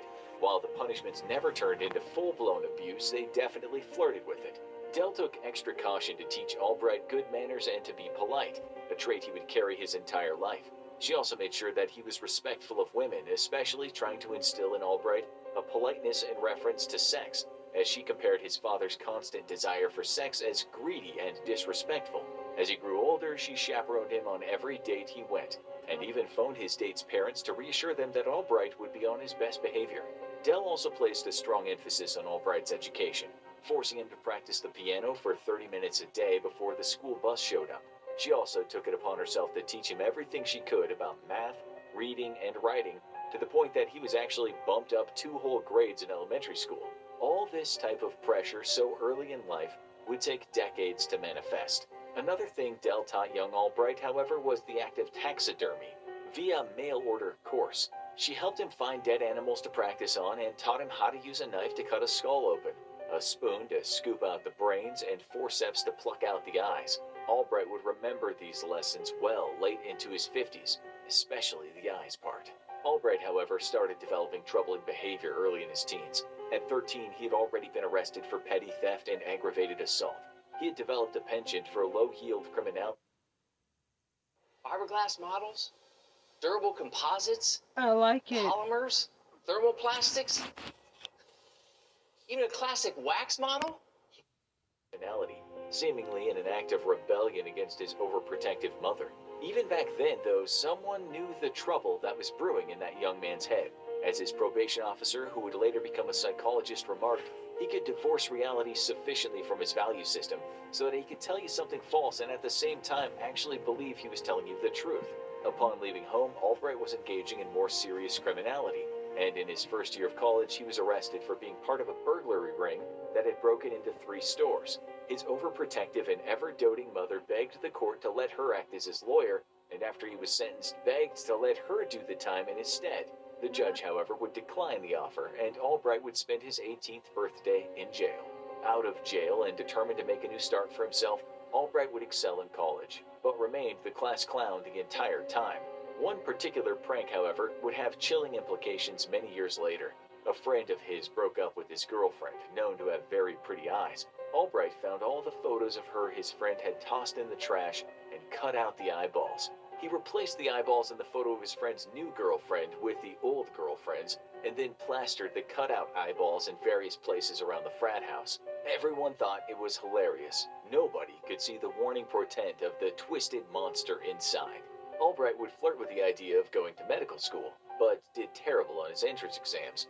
Instead, he married his college girlfriend and got a job in Arkansas as a high school teacher. There was only one problem. Albright had lied about his qualifications and even forged them. The scam had involved Albright gaining access to official school district records and altering them, and was eventually discovered when the school he claimed to have graduated from realized he was lying. He was, however, very well liked by the students and the staff, so in order to save themselves and him public embarrassment, the school district quietly dismissed him. Instead, Albright pleaded guilty to fraud and received a single year's probation. Albright and his wife moved and started over. She got a job as a teacher, and Albright went on the never-ending series of random gigs. He worked as a designer for an airplane manufacturer, as an illustrator for a patent company, a carpenter, and even made his own baseball bats. Albright even got his beautician's license and got a job as a hairstylist at a salon. It was there that he would convince a friend to pay him $250 to draw his wife's portrait, after claiming he was a distinguished artist. For weeks, Albright avoided turning in his finished work, always commenting that he was almost done, but there was one specific detail that needed all his attention. Tired of the excuses, the friend eventually went to Albright's house and discovered the painting. It indeed was beautifully done, almost lifelike in its realism. But there was one thing missing. Right there, on his wife's face, were two white voids where the eyes should be. Albright's first victim would be found in December of 1990. Mary Pratt, a well-known prostitute in South Dallas, was found naked except for a t-shirt and a bra. Her face and chest was badly bruised, as Albright had beaten her before shooting her in the head. Police figured it was a John that had turned bad. It wasn't unusual for prostitutes in the area to be beaten by their clients or pimps. However, Mary had been well-liked and known in the neighborhood. With no witnesses, no murder weapon, and no clues, though, the police had nothing but a cold trail on their hands. About the only clue to the killer's identity would be when Mary's body was autopsied. Albright had shut Mary's eyes after leaving her, and as the coroner opened Mary's eyelids, she was horrified to discover the eyes were missing. It wasn't a hack job either. Albright had expertly and very deftly cut out each eyeball so as to not cause damage to the surrounding tissue. This earned Albright the distinction of having his case shot up to the FBI, who immediately placed him in a national database, identified only by his unusual and grotesque predilection for cutting out eyeballs. 2 months later, Albright struck again. His second victim, Susan Peterson, was discovered on the same road where Mary Pratt's body had been dumped. She too had been found nearly naked, and she too was a well-known local prostitute. Peterson had too been beaten and then shot in the head, chest, and stomach. When the coroner performed his customary autopsy, he too was shocked to discover the missing eyeballs. Once more, the eyes had been taken with extreme care, leaving no damage to the surrounding tissues at all. The police were fearful of drawing attention to the case, as it would put pressure on the killer to change his killing grounds and ruin the police's chance of catching him. However, with no information to go on, it was decided that it was best to warn the community and open up a tip line.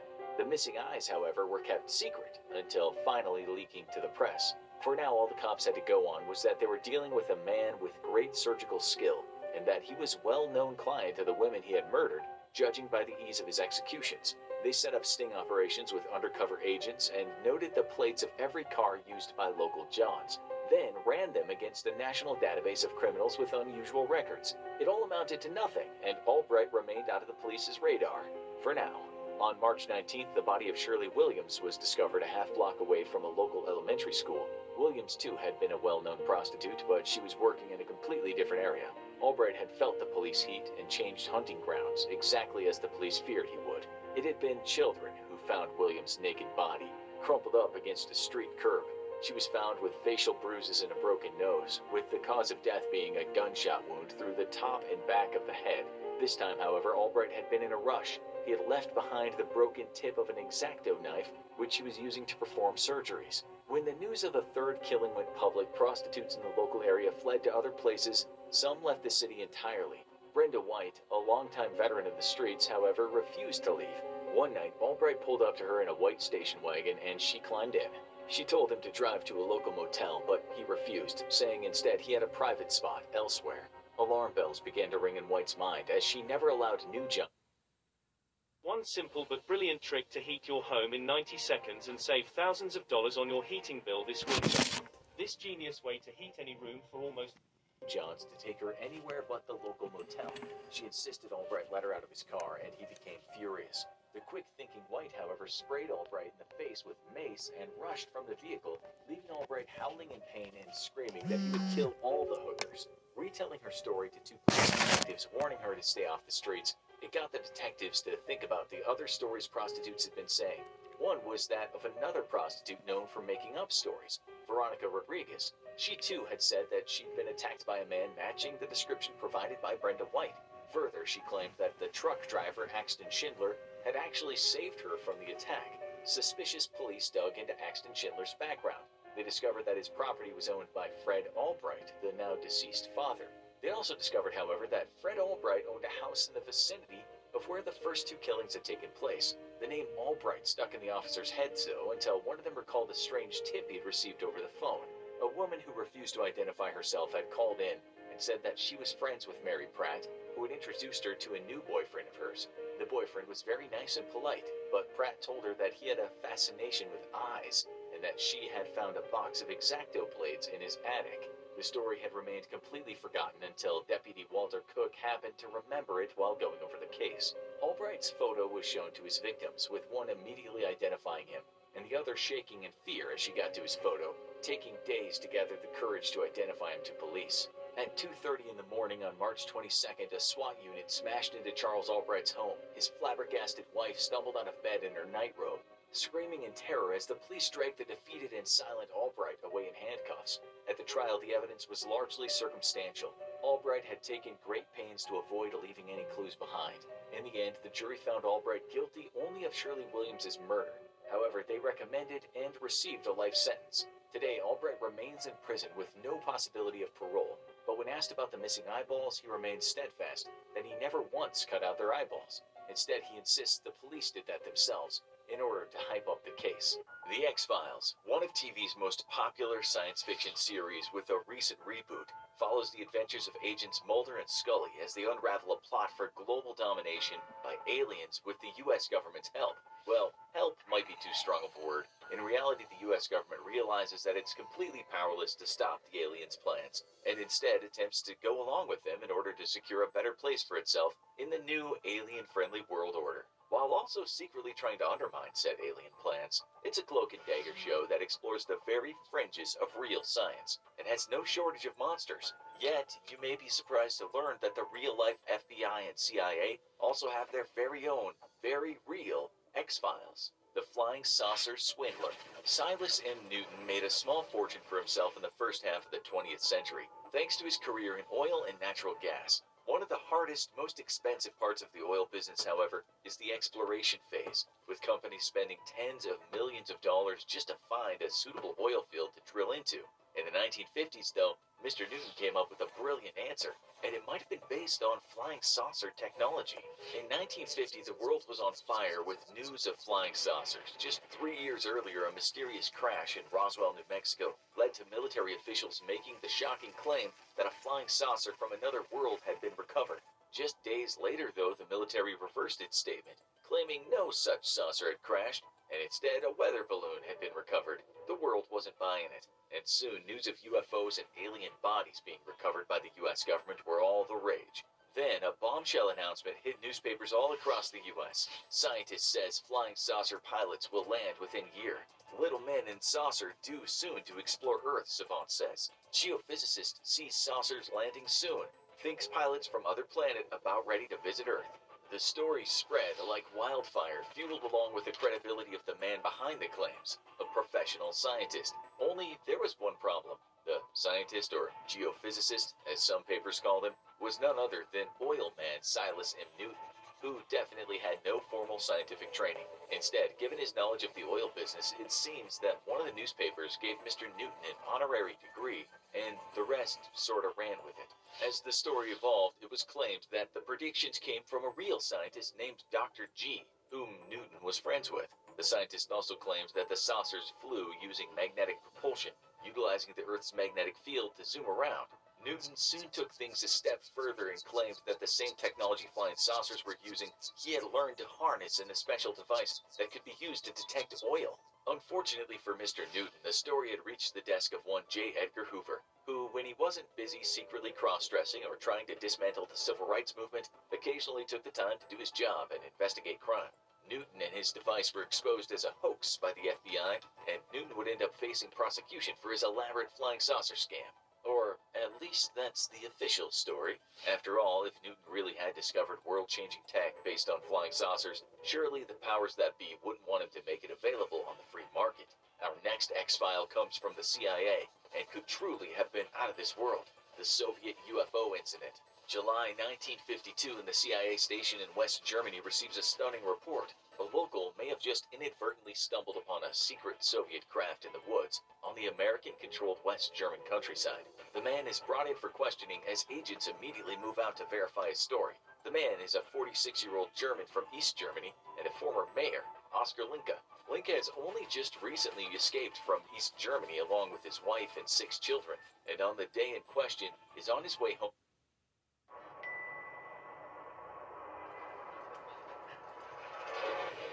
Do we have room in the budget? We've got extra. Side gig. Permission to spend a go. I'm in. Way home with his daughter when the tire on his motorcycle blows out. Unable to repair it, he and his daughter walk on foot to the nearest town, when suddenly his daughter points out something strange near the trees about 140 meters away from them. Catching a glimpse of something, Linke tells his daughter to wait and moves closer to get a better look. Once he's about 55 meters away, he spots what appears to be 2 men dressed in shiny metallic clothing, investigating something on the ground. Curious, Linke approaches the men and gets within 10 meters when he suddenly spots a large object on the other side of a small fence. The object appears to be a craft of some sort, something like a flying frying pan and about 13 to 15 meters in diameter. The top of the object is tapered so as to become a large conical tower. It was like nothing Linke, or anyone else on this earth for that matter, had ever seen. At that moment, Linke's daughter calls out to him, and the men in metallic suits whip around and realize they're being watched. They immediately climb inside the strange craft and disappear inside. The object begins to glow and rise into the air with a loud whistling sound, flames shooting out of the bottom of it as it lifts up and away over the trees. Linke was initially terrified that he'd stumbled across a secret Soviet craft, as he recalled in his testimony to CIA agents. He had known of people in East Germany that the Soviets had placed on travel restrictions for accidentally knowing too much. The CIA investigation into the matter revealed that at the exact same time as Linke's sighting, many other people in the area reported seeing a falling star-like object in the sky, with one shepherd noting that he had seen what he thought was a comet moving at a very low altitude over the forests. While this X-file is declassified, what's most telling is that the CIA's official conclusions on the matter are not, only the initial report. Whatever the CIA discovered after investigating the story and its conclusions on the origin of this mysterious craft remain to this day unknown. FBI's X-ray vision. The 50s were apparently a pretty crazy time because our next X-file also comes from the 1950s. In 1957, 2 individuals from the federal government, whose names remain redacted in declassified papers, attended an event hosted by a Mr. William Foos at the American Legion headquarters in Washington, D.C. Mr. Foos made an extraordinary claim. He could teach the blind to see using extrasensory perception. At the demonstration, Mr. Foos used his own daughter, whom he blindfolded, and wowed the audience as she was able to read from newspapers brought by reporters, the Bible, and various other bits of literature. What's more, Mr. Foos's daughter was able to distinguish color and even move around the room without bumping into objects. After the demonstration was over, the 2 government agents questioned Mr. Foos privately, who revealed that he could teach the technique to others, that with some work, even greater feats could be accomplished, such as seeing through walls or into envelopes. The agents were so impressed by the event that they recommended the FBI look into Mr. Foos, citing the obvious benefits his abilities could be in counterintelligence and criminal investigation. What followed was a firestorm a federal, military, and even CIA investigation into Mr. Foose and others like him. While the demonstration by Mr. Foose's daughter was believed to be genuine, and no trickery could be determined by the agents who witnessed it, another demonstration by Mr. Foose's son, where he attempted to determine what specific card a face-down playing card was, saw only a 50% success rate, which was only a little bit better than when he attempted the same feat without a blindfold on. Officially, while not disproving Mr. Foose's abilities, the declassified FBI files show that they recommended the government not pursue Mr. Foose as a national security asset. However, what may be the most revealing about these files is one single line in one of the reports which states, "The actuality of extrasensory perception has long been recognized, though not to the degree of perfection claimed by Mr. Foose." Perhaps Mr. Foose was officially discredited, so that officially he could work for the U.S. government as an extrasensory spy, a phenomenon the FBI seemed to acknowledge was possible. Our next X-File comes from the CIA, which seems to reach some startling conclusions about what's really flying around in our skies. Flying saucer showdown in the Congo. In the early 1950s, the threat of atomic war was very real, and both the US and the Soviet Union took security of its precious uranium mines extremely seriously. That's why when two UFOs appeared over a uranium mine in the Belgian Congo, the CIA immediately leapt into action. For the start of its nuclear program, the US sourced most of its uranium from mines in Belgian-controlled Congo, naturally leading to a CIA presence in the region. The threat of espionage or sabotage by Soviet agents was all too real, though the CIA desk in the Congo could have never expected a threat from outer space. On an unspecified day in 1952, two flying discs made an appearance over uranium mines over the southern Congo in the Elizabethville district. The discs were witnessed by dozens of observers on the ground and were seen to glide across the sky in elegant curves and change position so frequently that from below they were seen as plates, ovals, and sometimes just lines as they turned edge-on to the ground observers. Suddenly, before the shocked onlookers, the discs came to a complete stop and a hissing and buzzing sound was heard as the discs flew off in a zigzag flight toward the northeast. A Belgian military officer, identified as Commander Pierre, hopped onto a fighter plane and set off in immediate pursuit, taking off from a nearby airfield. He managed to come within 120 meters of one of the discs, estimating that the saucer had a diameter of 12 to 15 meters and was shaped like a discus. It had an inner core which seems to remain completely still, while the outer part of the craft spun at incredible speed, being completely veiled in flame. Both crafts seemed to be constructed out of aluminum-like material. The UFOs flew together in an extremely precise manner, though Commander Pierre could not believe that the discs were manned, as that incredible heat and sudden acceleration and deceleration would have no doubt killed any human occupant. The discs could make changes in elevation as great as 1,000 meters in just a matter of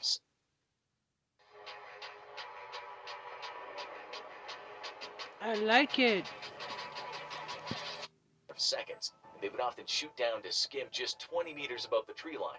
Finally, the discs took off with a loud whistling sound at an estimated speed of 1,500 kilometers per hour, leaving Commander Pierre completely in the dust. Commander Pierre and his report were thoroughly investigated by the CIA, which concluded that Pierre was considered an extremely dependable officer and a well-trained and experienced pilot. While no further conclusions can be gleaned from the declassified document, one line at the end of the report clearly raises a lot of eyebrows. He gave a detailed report to his superiors, which, strangely enough, in many respects agreed with the various results of research. Clearly, the CIA was inclined to believe Commander Pierre's statement on the flying saucers and his reported observations, as they seemed to closely match other eyewitness accounts investigated by CIA agents. Who was really flying those discs, though, we may never know, as any further conclusions remain classified.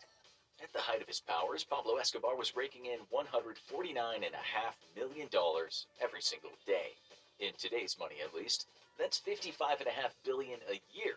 As the famous anecdote goes, his cartel was going through $1,000 a week in rubber bands that went around the wads of cash. Escobar owned exquisite mansions, a fleet of luxury cars, and even a personal zoo featuring giraffes and hippos. But to get all those things, like any law-breaking drug trafficker, he had to get his vast amount of mostly American money cleaned.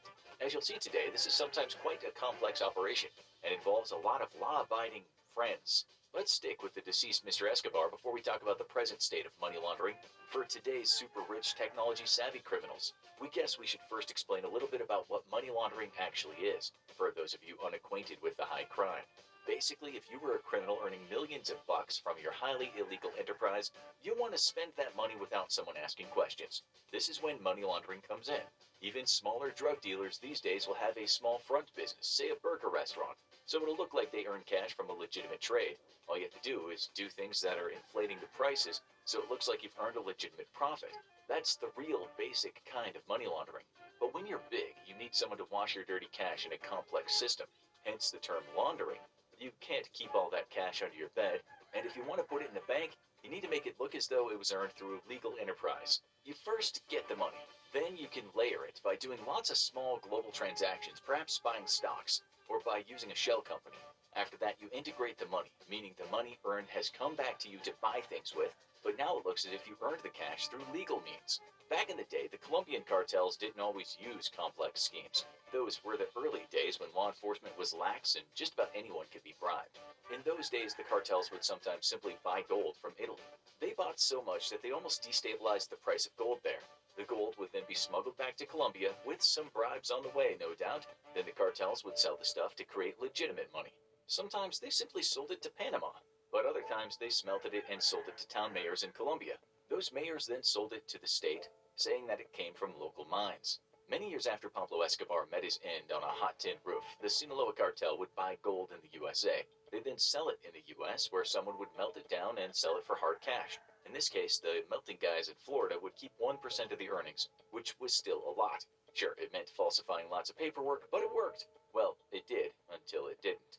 Gold is great for traffickers. In 2020, there were reports that one company based in Dubai was buying large amounts of gold from traffickers, and then that company was selling the gold to large U.S. companies that used the precious substance for certain components and goods. So if you've ever used a product made by Apple, General Motors, or Amazon, and it has gold bits in it, you might have unwittingly helped those cartels. The company in Dubai denied doing it, but the DEA said it transferred tremendous amounts of illicit value through the use of gold as a commodity. The New York Times wrote about a vicious cycle that's been going on for years. The cycle goes drugs, gold, money, and so on. The United States attorney then said that getting the drugs into the U.S. was actually easier than getting the money out. You should know that when a large sum of money appears in a bank account, it can set off alarm bells. There was a guy in the UK who made a ton of cash from investing in virtual currencies, and then one day he found out that his account had been closed due to a flag of suspicious activity. He almost had a heart attack. But the bank hadn't taken the money. They gave him a check, and in the end, he just had to go do his banking elsewhere. The tide of drugs and drug money never ends. It might get slightly interrupted, but the drug war is possibly the best example of Sisyphus pushing that ball of rock up a hill for an eternity. That's why drug traffickers have to keep evolving their laundering schemes, just as the man you know as El Chapo did. While El Chapo was in his prime, he used an ingenious method to fly under the radar. A man named Hernan Botero Moreno came up with the idea of depositing less than $10,000 at a time and got the name Papa Smurf, hence the term smurfing. He'd get what has been described as an army of smurfs to deposit drug money in banks, but to avoid the bank issuing a suspicious activity report, the amount of cash was always under $10,000. Cute. But even with an army of people, it's not really that effective when you're talking about millions upon millions of dollars. El Chapo had many other tricks up his sleeves too. He'd do what's called trade-based money laundering, meaning he'd simply buy goods from companies with his drug money and sell the goods in Mexico for pesos. We're talking about a lot of goods. This can mean a company will knowingly take illicit cash, or if they're unaware that they're dealing with extremely dodgy people. What the authorities will be doing meanwhile is looking for companies that have suddenly started selling way more than they did previously. Or perhaps companies that have historically used money transfers, but then suddenly changed to using large sums of cash instead. Let's give you a real example. El Chapo, for a while, was buying large amounts of clothes in LA's fashion district, and some of those sellers were not reporting their transactions. This went on for a while, with El Chapo selling the clothes in Mexico. You want me to play a fake game? This looks kind of cool. Wish me luck. Okay, so we're going to start off and get 3, I guess. I'll get that barrel and get a new AR. Nice. It only came undone because U.S. banks started becoming suspicious when they saw the accounts of some of those sellers. But wouldn't you do the same given the opportunity? A cartel buying your goods in bulk can be a really good way of making money. So while this is a lot easier than you might have thought, the Cali and Medellin cartels used to do something even simpler. They They used check cashing stores in New York City to get the money back to Colombia. And while you might think it wasn't that efficient, they sent $800 million back through this scheme before it was exposed. Banks can help too.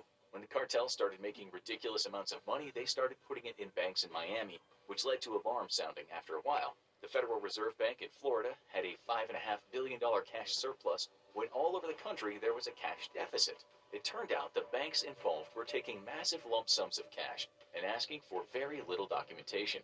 They were found out through something called Operation Greenback. But don't go thinking that just because banks had been busted in the past, other banks didn't take huge amounts of cartel cash later. In 2006, a DC-9 jet landed down in Mexico where there was a bunch of soldiers waiting for it. When they checked the contents of the plane, they found around $100 million of cocaine. That was hardly a big deal. What was a big deal, though, was the evidence in the plane that showed the Sinaloa cartel had been laundering billions of bucks through a U.S. bank. That bank was the Wachovia Bank, which would later become part of Wells Fargo. No one at the bank ever went to prison for the crime, although forfeiture and a fine in 2010 meant that the bank had to give the authorities a total of $160 million. That wasn't much, actually only 2% of the $12.3 billion the bank made in 2009. It's not as if the bank was friends with the cartels, or at least we don't think that was the case, but as the U.S. media said, it showed a blatant disregard for our banking laws. The money was just too good. Here's what The Guardian had to say about this. More shocking, and more importantly, the bank was sanctioned for failing to apply the proper anti-laundering strictures to the transfer of $378.4 billion, a sum equivalent to one-third of Mexico's gross national product, into dollar accounts from so-called Casas de Cambio, CDCs, in Mexico, currency exchange houses with which the bank did business. In this case, an English bloke working at the bank, Martin Woods, had spotted the suspicious accounts, but when he told his superiors something sketchy was happening, he got in trouble. He later took the bank to court and won a settlement for the unfair dismissal. He said of the bank's dealings with cartels, "These are the proceeds of murder and misery in Mexico and of drugs sold around the world, but no one goes to jail." And don't go thinking other banks didn't do it. With relatively small penalties and massive profits to make, you'd be a fool not to get involved. That usually just means turning a billion blind eyes. In fact, banks have been called the financial wing of the cartels. They're almost silent partners. In the words of Bob Dylan, steal a little, they throw you in jail. Steal a lot, and they make you a king. Ask the British investment bank HSBC, which not that long ago was down on its knees saying, sorry guys. Sorry, bad form, old chap. That's because it was doing business with the largest drug cartel in the world, and the bosses, it seemed, had given the accounts the blind eye treatment. It was obvious that was cartel money, that's for sure. This was Wachovia Part 2, a bank, by the way, that monitored $376 billion of dodgy cartel cash. It's a lot of money going through your bank from people who sometimes do business with chainsaws and a pair of pliers. HSBC let $670 billion of cartel cash go through its systems without being monitored. The cartels even had special boxes made where they could dump huge amounts of cash right at the teller windows at HSBC outlets in Mexico. It ended up paying $1.256 billion in forfeiture, as well as another $665 million. Where exactly all that money goes depends on various factors, but it usually just goes back to law enforcement, we guess, so they can carry on fighting the war on drugs. Sisyphus gets some new shoes, and he needs them. The war on drugs cost the U.S. $51 billion per year and has cost well over $1 trillion over 50 years, although most of that money comes from the taxpayer. Anyway, you can't really beat having banks handle your cash and not ask questions. It's akin to the cops helping you get away with murder. And the best thing is, if you're a banker, you're too big to go to jail. A former federal agent said it really bursts people's bubbles who think money laundering is always super complex. It sometimes isn't. That guy said in an interview, it's so simple. It's so unsophisticated. That is what to me is the most disturbing part of this. These guys are not even trying that hard. Take, for example, of the drug cartel that goes by the name of Los Zetas. They had a scheme in which they bought racing horses and used the profits to launder through the Bank of America. In this case, a U.S. man connected to the gang did the banking.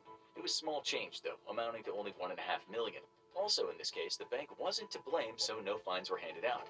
The thing with banks is they can say that they didn't know what was going on, but sometimes they really don't. That's why cartels will look for weak spots, meaning banks in some countries that don't have the highest grade mechanisms in place to spot suspicious movements of money. It goes without saying that the cartels are still doing it today. Sometimes they do what rich folks do who make their money legally. That is, store the money offshore where it can't be taxed. Regular companies do this by exploiting loopholes in the law, with royalty, big business, celebrities, and politicians getting in on the act. A modern example of this is in the case of a Mexican boss named Rafael Caro Quintero, whose incredibly expensive mansion was bought through an offshore account.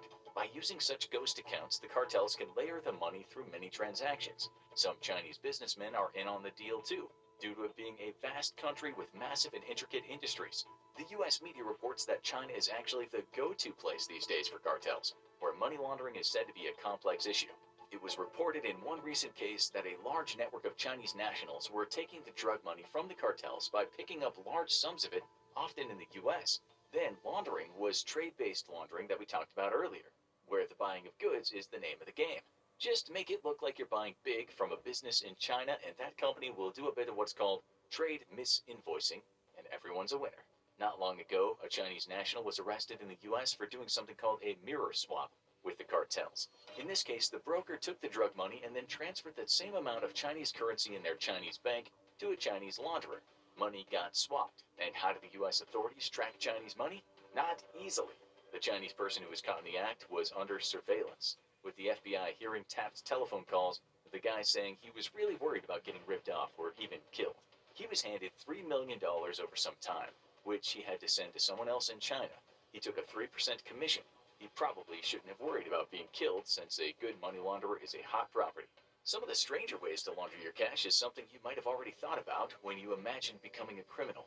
What if you simply opened an account with an online gambling platform? That way you could keep the cash there and get it out using a variety of payment methods. You could also take the risk of gambling, but only bet on safer kinds of bets, such as what people sometimes call sure winners. Criminals have often used casinos in a similar way. Again, it's very basic. You go into a casino, you buy a large number of chips, then you play a bit and cash them in. This has been happening at casinos for years. As you have a receipt from the casino, it looks like you have clean money. Just in 2021, the media reported that a Chinese gang of launderers had been busted for cleaning millions of drug money for the cartels. They did some trade laundering, but they also sent money to a Chinese businessman who'd opened his own casino in Guatemala City. You can be sure having a casino working with you is an excellent way to get rid of your cash. In fact, many of the most recent reports feature Chinese nationals using casinos and also cryptocurrency to help the cartels clean their hard-earned blood money. When you purchase crypto, you do so with an identifying number, but you don't have to give your full name. Even though the blockchain where the transaction is recorded is there for the authorities to see, it's hard for them to track back the cash to a cartel. The criminals could have lots of accounts with different kinds of currencies, and they also use Smurfs in the virtual world to handle their money. It's thought that the cartels have used cryptocurrencies to buy certain chemicals needed to make synthetic drugs made by Chinese companies. The word on the street is the cartels have moved around $3 billion through Chinese crypto exchanges, accounting for 50% of the crypto money they have.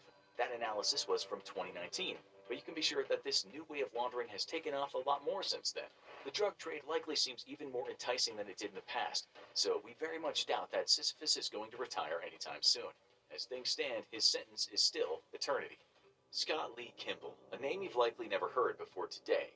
Probably because the FBI doesn't want you to know about this serial killer they paid and protected. Kimball was born in 1966 to an unhappy home. He and his brother were witnesses to their parents' divorce when Kimball's mother came out as a lesbian shortly after his 10th birthday.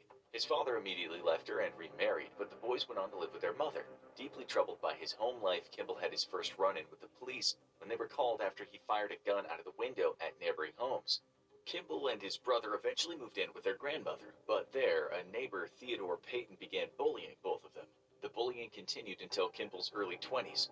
Then he was involved in a gun accident that would change his life forever. The bullet glanced off his skull, leaving a distinct scar. The accident nonetheless left Kimball in critical condition for several days, but once he recovered, one of his cousins commented that he had changed dramatically. In his own words, he had lost his conscience. The trauma, however, gave Kimball the courage to face his bully, and he, along with several others, reported him to the police. Payton would be convicted and imprisoned, but according to a former girlfriend, Kimball still felt like he was less of a man due to the bullying he suffered. The trauma had left deep scars, and the emotional and psychological damage would one day manifest itself in horrifying ways.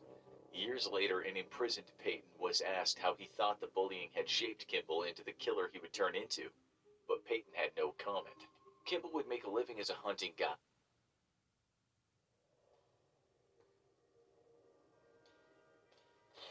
It looks simple, but it is actually advanced medical-grade technology for your brain that can greatly improve many aspects of your life. Let us explain. When we go to rest, the frequency of our brainwaves slows down, and when our mind is active, it speeds up. But because of our hectic lifestyle, our internal frequency isn't always in sync with our needs. This is where we come in, NeoRhythm. A wearable health device that uses electromagnetic waves to safely stimulate a state of mind. Guide and dabbled in numerous nonviolent crimes. In 1988, he scored his first felony for writing bad checks in Montana. Then later that year, he was arrested once more for passing yet another bad check and for breaking and entering in 2 separate homes and stealing several firearms. Kimball managed to avoid jail time and moved in with his second wife to Spokane, Washington, where he could start a new life of crime. Getting into the lumber business, he began to scam timber companies, almost as if he couldn't even help himself. Kimball also stole money from his wife's dentist and the church they attended. In 1997, the couple divorced, and 2 years later, Kimball kidnapped his wife, though charges were never filed because the two had continued a sexual relationship even after the split. Kimball's laundry list of crimes were finally catching up, and in 2000, he finally landed prison time. After passing 3 more forged checks, a court revoked his suspended sentence from his 1988 sentencing, landing him in prison for about a year. After his sentence, he was moved to a pre-release prison in Helena, Montana, where he was allowed to work as a cashier at a gas station.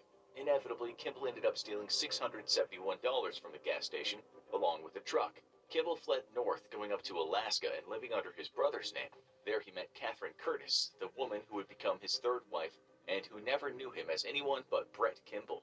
However, soon Kimball found himself in need of cash, and he bought himself blank check stock and a computer, with which he could print checks in his brother's name, forging almost $25,000 in bad checks. Eventually, the authorities once more caught up with him, and they threw him in an Anchorage prison. Kimball knew that with all his old warrants surfacing now that his identity had been revealed. He'd need to make himself valuable somehow if he was going to be a free man anytime soon. That's when he turned to the FBI and sold them a story they bought hook, line, and sinker. Kimball might have been a monster, but he was charismatic and had a knack as a confidence man. He warned the FBI that his cellmate was plotting to kill a federal judge, federal prosecutor, and 2 witnesses. He also told them that he could provide information about the October 2001 assassination of a federal prosecutor in Seattle. Given his nonviolent, white-collar crimes, the FBI bought his stories and discarded his warrants, moving him from his prison in Anchorage, Alaska, to FCI Inglewood in Colorado. 6 months later, he was released, officially an informant to the FBI. Of course, Kimball had no actual intelligence to provide for the FBI, so he fed them a continuous line of exaggerations and useless information. To this day, not a single arrest or warrant has ever stemmed from Kimball's service as an informant. Kimball, however, took right back to his old ways, right under the FBI's nose. He began cashing bad checks again, but soon took on the biggest score of his life. He'd started a legitimate business buying and selling organic beef, and took to financing that business with bad checks. Getting greedy would lead to his downfall, though. Impersonating Cleve Armstrong, a local optometrist, Kimball wrote more than $83,000 in bad checks to his own companies. Kimball had gained access to the necessary info thanks to his mother, who ran an insurance company in the same building as Armstrong. Kimball had set up a small office for himself in the basement of the building, right next to a poorly secured closet that kept many of Armstrong's financial records. Breaking in and stealing the necessary info let Kimball impersonate Armstrong over the phone to his bank, making the payments without detection. As the police began to look for Kimball, though, he'd already fled the state. The FBI pulled their protection of Kimball after an internal review found that Kimball had provided no good intelligence to date.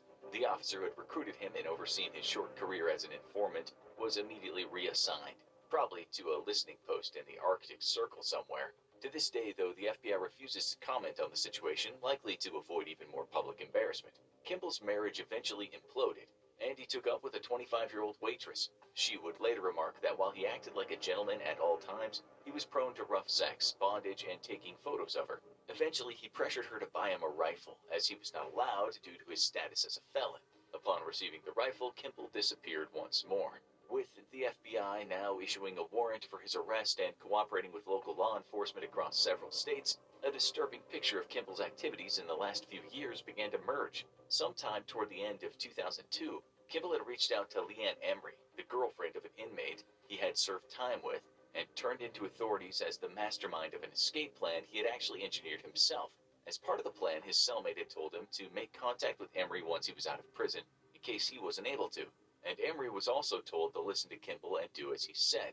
Kimball contacted Emery and drew her into his scams, the two stealing mail from local post offices to forge checks. On January 16, 2003, Emery told her parents that she was going on a trip to Mexico to go caving. Her parents hoped that this was a sign she was taking some time off and getting a grip on her out-of-control life. Instead, she'd end up losing it. Emery and Kimball went on a road trip, stealing checks worth $15,000. Kimball also made sure that their gas and expenses were paid on Emery's credit card, as well as a laptop and a handgun. Kimball would use that handgun to shoot Emery in the head shortly after, leaving her body in a box canyon in Utah. Kimball would also go on to kill the girlfriend of another cellmate, Jennifer Markham. Markham was a 25-year-old single mother and high school dropout working as a stripper. Kimball had told Markham that he had opened up a chain of coffee shops and had an opening for her in Seattle. In preparation for the move, Markham moved her belongings to Kimball's home. She'd never be seen again. Markham's car was discovered at the Denver airport, though there was no evidence she had ever boarded a flight. On the insistence of her father, the police opened an investigation into Markham's disappearance, and through a contact at the FBI, he was able to get a meeting with an informant who had news on the murder and went by the alias Joe Snitch. The informant said that Jennifer was dead and knew where the body was buried, which made Markham's father believe that this informant had actually killed Markham himself. The FBI didn't believe him until Joe offered to show Markham's mother exactly what happened to her daughter, or a sex escort if she paid for one. At a meeting, Markham's father had managed to write down Joe's license plate number and had a police friend run the plates, revealing that the informant was none other than Kimball himself. Kimball, however, had already struck close to home. In 2003, he had met a single mother, Laura McLeod, and now lived with his new girlfriend and her 19-year-old daughter, Casey Dawn McLeod. One day, Kimball presented a bag of drugs to Casey's mother, claiming to have found them in her room. In a confrontation with her mother, Casey grew angry after denying the drugs were hers and left the house. Kimball got Casey a hotel room where she could stay and came by to pick her up and drive her to work. He reassured Casey's mother that she just needed some time to cool off, but then Casey went missing. One day she didn't show up at the hotel room she was sharing with her boyfriend, and she had never shown up to work. Kimball claimed to have been on a hunting trip that day, and conveniently left on a work trip for a whole week right after Casey went missing. Kimball had already murdered Casey, though, burying her remains in a national park. Casey wouldn't be the only family member Kimball would kill, though. Soon after Casey's disappearance, Kimball's uncle, Terry, had the good fortune of winning the lottery and promptly retired to Mexico. There was just one problem. The Ohio State Lottery had no record of Terry winning. What was known is that Kimball had immediately begun to sell Terry's items shortly after he went missing. In 2008, Kimball was finally jailed for check fraud and was the prime suspect in at least 4 disappearances. Authorities grilled him, but Kimball refused to confess to any murders, though he dropped the enigmatic clue which stuck in one of the investigators' minds, asking what if one of the girls had simply disappeared in a national forest, presumably seeking to offer a plausible explanation for Casey's disappearance that didn't involve him. Kimball had inadvertently offered a clue that would bring him down. Investigator Jonathan Grusing happened to remember a receipt that had been sitting in evidence after Kimball's arrest. The receipt placed Kimball at a grocery store very near the Route National Forest on the day after Casey disappeared. Contacting park staff, they confirmed that a skull had been found in the fall of 2007. Subsequent DNA testing proved that it belonged to Casey McLeod.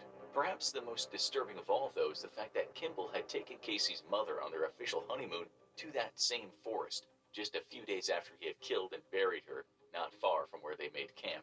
With that discovery, the pressure ramped up on Kimball. He resisted at first, but eventually caved, helping lead investigators to the remains of 2 of his other victims. A third, however, couldn't be found, but he admitted to the murder.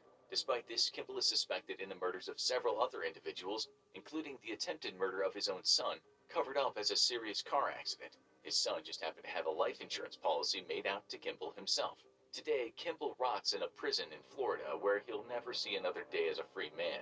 The FBI, meanwhile, continues to do its best to sweep under the rug the several years that they unknowingly protected a serial killer as an informant. It's the big day. You're about to become an official member of the Mafia. And once you're in, you don't get out. There's just one thing left to do. Go through your initiation rites. What does it truly take? Dan, why don't you go say hi to the new neighbor? I never know what to say. Have them look gummy. They always make you feel more social. Hey, I'm Dan.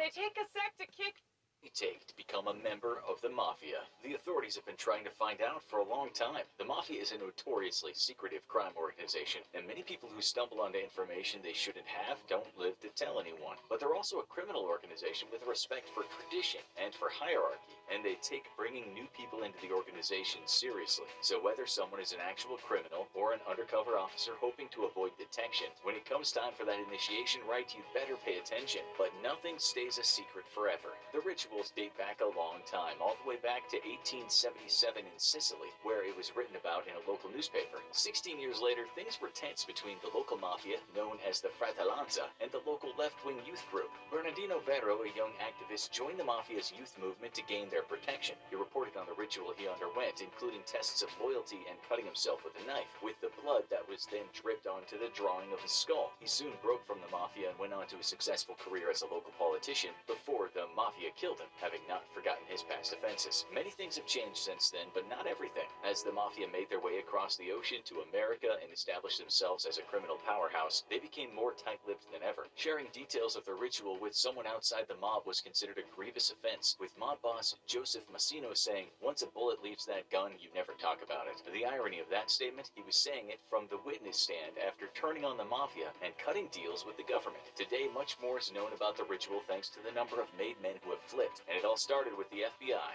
The year was 1989, and the mystery was about to be blown wide open. It was suburban Boston, and the Patriarcha family was inducting new members. Needless to say, this was by invitation only, and getting rejected at the door would mean harsher consequences than getting tossed out by the bouncer. The FBI couldn't get in, but that didn't mean they weren't prepared. They placed electronic surveillance devices at the house before the big day and captured the identities of everyone present, along with the details of a ritual that few outside the mafia had ever glimpsed. And there was one big advantage to this. It's not illegal to be inducted into the mafia, and no one was busted for it. The FBI kept tabs on all the new guys, of course, but the biggest reason cracking the initiation rite was a coup for the feds was when working with undercover agents. If you're in deep cover with the mafia and it's your time for your initiation rite, you better get every step of it right, or you might be headed for a quick retirement with 2 shots to the back of the head in a swamp. Knowing and even watching the initiation rite ahead of time could give future undercover agents the chance to prepare themselves and project the confidence an undercover man needs. In the United States, a few things have changed, but the core stays the same.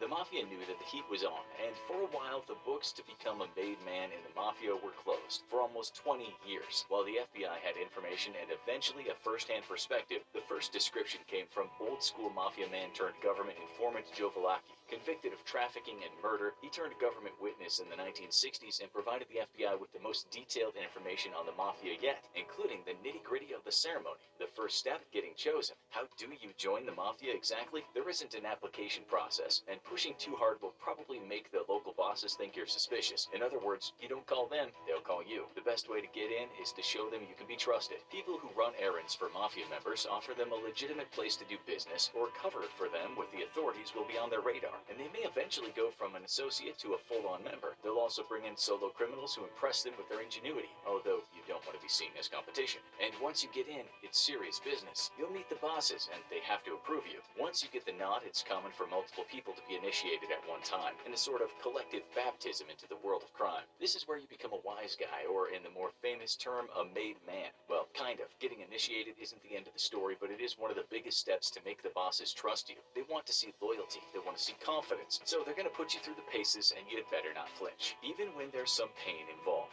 Joe Velacchi's description of the ceremony might not be 100% accurate anymore from the 1960s, but the majority has stayed consistent. He sat down at the table and was presented with some wine, along with a gun and a knife. The boss said some words in Italian, and another wise guy picked up Velacchi's hand and pricked his finger, dripping the blood onto a piece of paper. The paper usually has an image of a skull or a saint on it. The boss then informed Velacchi that he was now part of the family, and he would now live by the gun and the knife and die by them as well. But is this truly what it takes to become a made man? The definition differs, but the practice remains, and becoming a full-fledged member of the mafia might have little more to it than just that ritual. For one thing, there's a condition that you can't fake. Most Italian mafia groups require anyone involved to be Italian or have Italian background and be sponsored by another made man. So a Dutch criminal might be out of luck. They also have to take the oath of omerta, a code of silence and honor that represents the mafia's values. They then become an official soldier in the mafia. But is there another deadlier requirement for joining the mafia? It's been a persistent persistent rumor about the mafia for decades, and it frequently makes its way into Hollywood portrayals. Do you truly have to kill someone to become a full...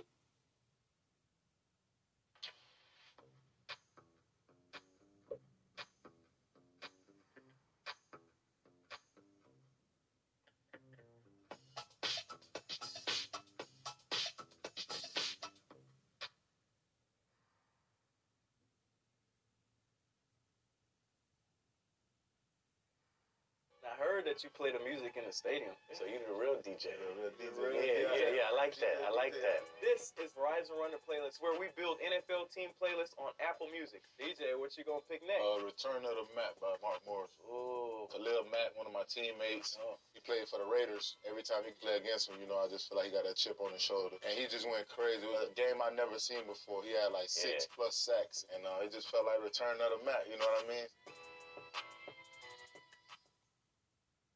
Fully made man. It used to be a requirement to commit a contract killing to become eligible, both to show loyalty and to weed out any undercover officers who wouldn't be willing to go that far. No killings for personal reasons were allowed, so the victim was usually an enemy of the mafia or a member of the family who had betrayed them or screwed up badly enough to earn a permanent retirement. But this bloody tradition might be dying out. Forcing a new soldier to earn their bones with a killing might be a good way to prove loyalty, but it's also messy and attracts attention. Back in Sicily and in the old days when the mafia had infiltrated law enforcement and government, they could get away with it and cover up the bodies, so having the tradition was worth it. But now, with the FBI and local government on their trail and the mafia at only a fraction of its old strength, forget about it. Killing someone every time a new soldier joins the mafia would paint a giant target on their back. And once you're in, you'd better be ready to abide by the code of conduct. A made man has some simple rules to follow, starting with the most important: be loyal. The mafia takes loyalty and secrecy seriously, and interfering with the syndicate's interests or informing on them is the quickest way to a fast and brutal exit. The mafia also commands its members to be rational and not pick fights they can't win, to be a man of honor who respects women and the chain of command, and to represent the mafia well. This means showing class, independence, and courage. Well, as much of these traits as any member of a crime syndicate can show. But the mafia does have standards many criminals don't. For one thing, the mafia is looking for a specific type of criminal. They don't want loose cannons who seem to be in the game only for the pleasure and cause more damage than they need to. That was what disqualified Mad Sam DiStefano from joining the Chicago mob. The brutal loan shark loved to kidnap, torture, and kill people, and was frequently used by the mob as a feared enforcer. But his sadistic glee, as well as the rumors that he worshipped the devil, meant the mafia was never willing to bring him in as a full member. For one thing, DiStefano was too unpredictable, and they didn't trust him to keep their secrets. And sometimes it's not who you are, it's who you know. Another group of people is never going to get to see that sacred mafia initiation rite. Anyone who's too close to a police officers are immediately disqualified, of course, because the temptation to play both sides would be too much. Anyone who's attended or applied to law enforcement is out, and many times the mafia will shy away from anyone who has too many families in the business. Of course, rules are meant to be broken, and quite a few mafia bosses have brought in corrupt police or corrections officers because they have useful connections that can give the mafia an edge in their district. And once you do manage to take that initiation right, you better take the blood oath seriously. It's one of the most common tropes in mafia movies. The made man failed his boss, and he's taken off to be snuffed out for humiliating the family. Is it actually true? Well, as usual, Hollywood is taking some liberties. An organization that killed off its soldiers at the first mistake would likely have a pretty hard time with recruitment. But there are certain offenses that will get you a .22 caliber exit from the mafia. These include killing or making an attempt on the life of a fellow made man, committing crimes against the code of the mafia, or stealing from the mafia. But what about those most notorious mafia criminals, the dirty rats? Does everyone who testifies against the mafia have a target on their back? It's certainly a concern, because a good number of people in the witness protection program testified against organized crime syndicates. But the FBI knows how to cover up people's identities, and it's rare for anyone in the program to actually be discovered and targeted, unless they let themselves be known. But even some turncoat mafiosos who did go public, like Sammy the Bull Gravano, went on to leave the program and write books about their time in the mafia, and survived, although they rarely managed to stay out of legal trouble. And as the secrets were exposed, the organization evolved. The government knows more about how the mafia functions than ever before, and the crime syndicate has had to change its ways. While it used to be an incredibly insular group, it now works more with other ethnic mobs, particularly the Russian mafia, along with some notorious motorcycle gangs. The mafia is dialed back, serving as the enforcer for its own criminal business, often letting other partners take the heat and dish out the brutality County. They have a mix of legal and illegal businesses that make it easier to confuse the authorities and cover their dealings up. And in one big way, you can't put that genie back in the bottle. Once the first mafia member testified before Congress, the code of omerta would never be the same. While the mafia still strongly discourages anyone sharing their secrets, it's become commonplace to take deals when arrested by the feds. Not only are the foot soldiers taking deals when they need to, but some of the most prominent bosses have tried to avoid harsh penalties by spilling everything to the government, and that's created quite a few vacancies that the underbosses are happy to fill. And yes, they're still taking new members. But remember, don't call them,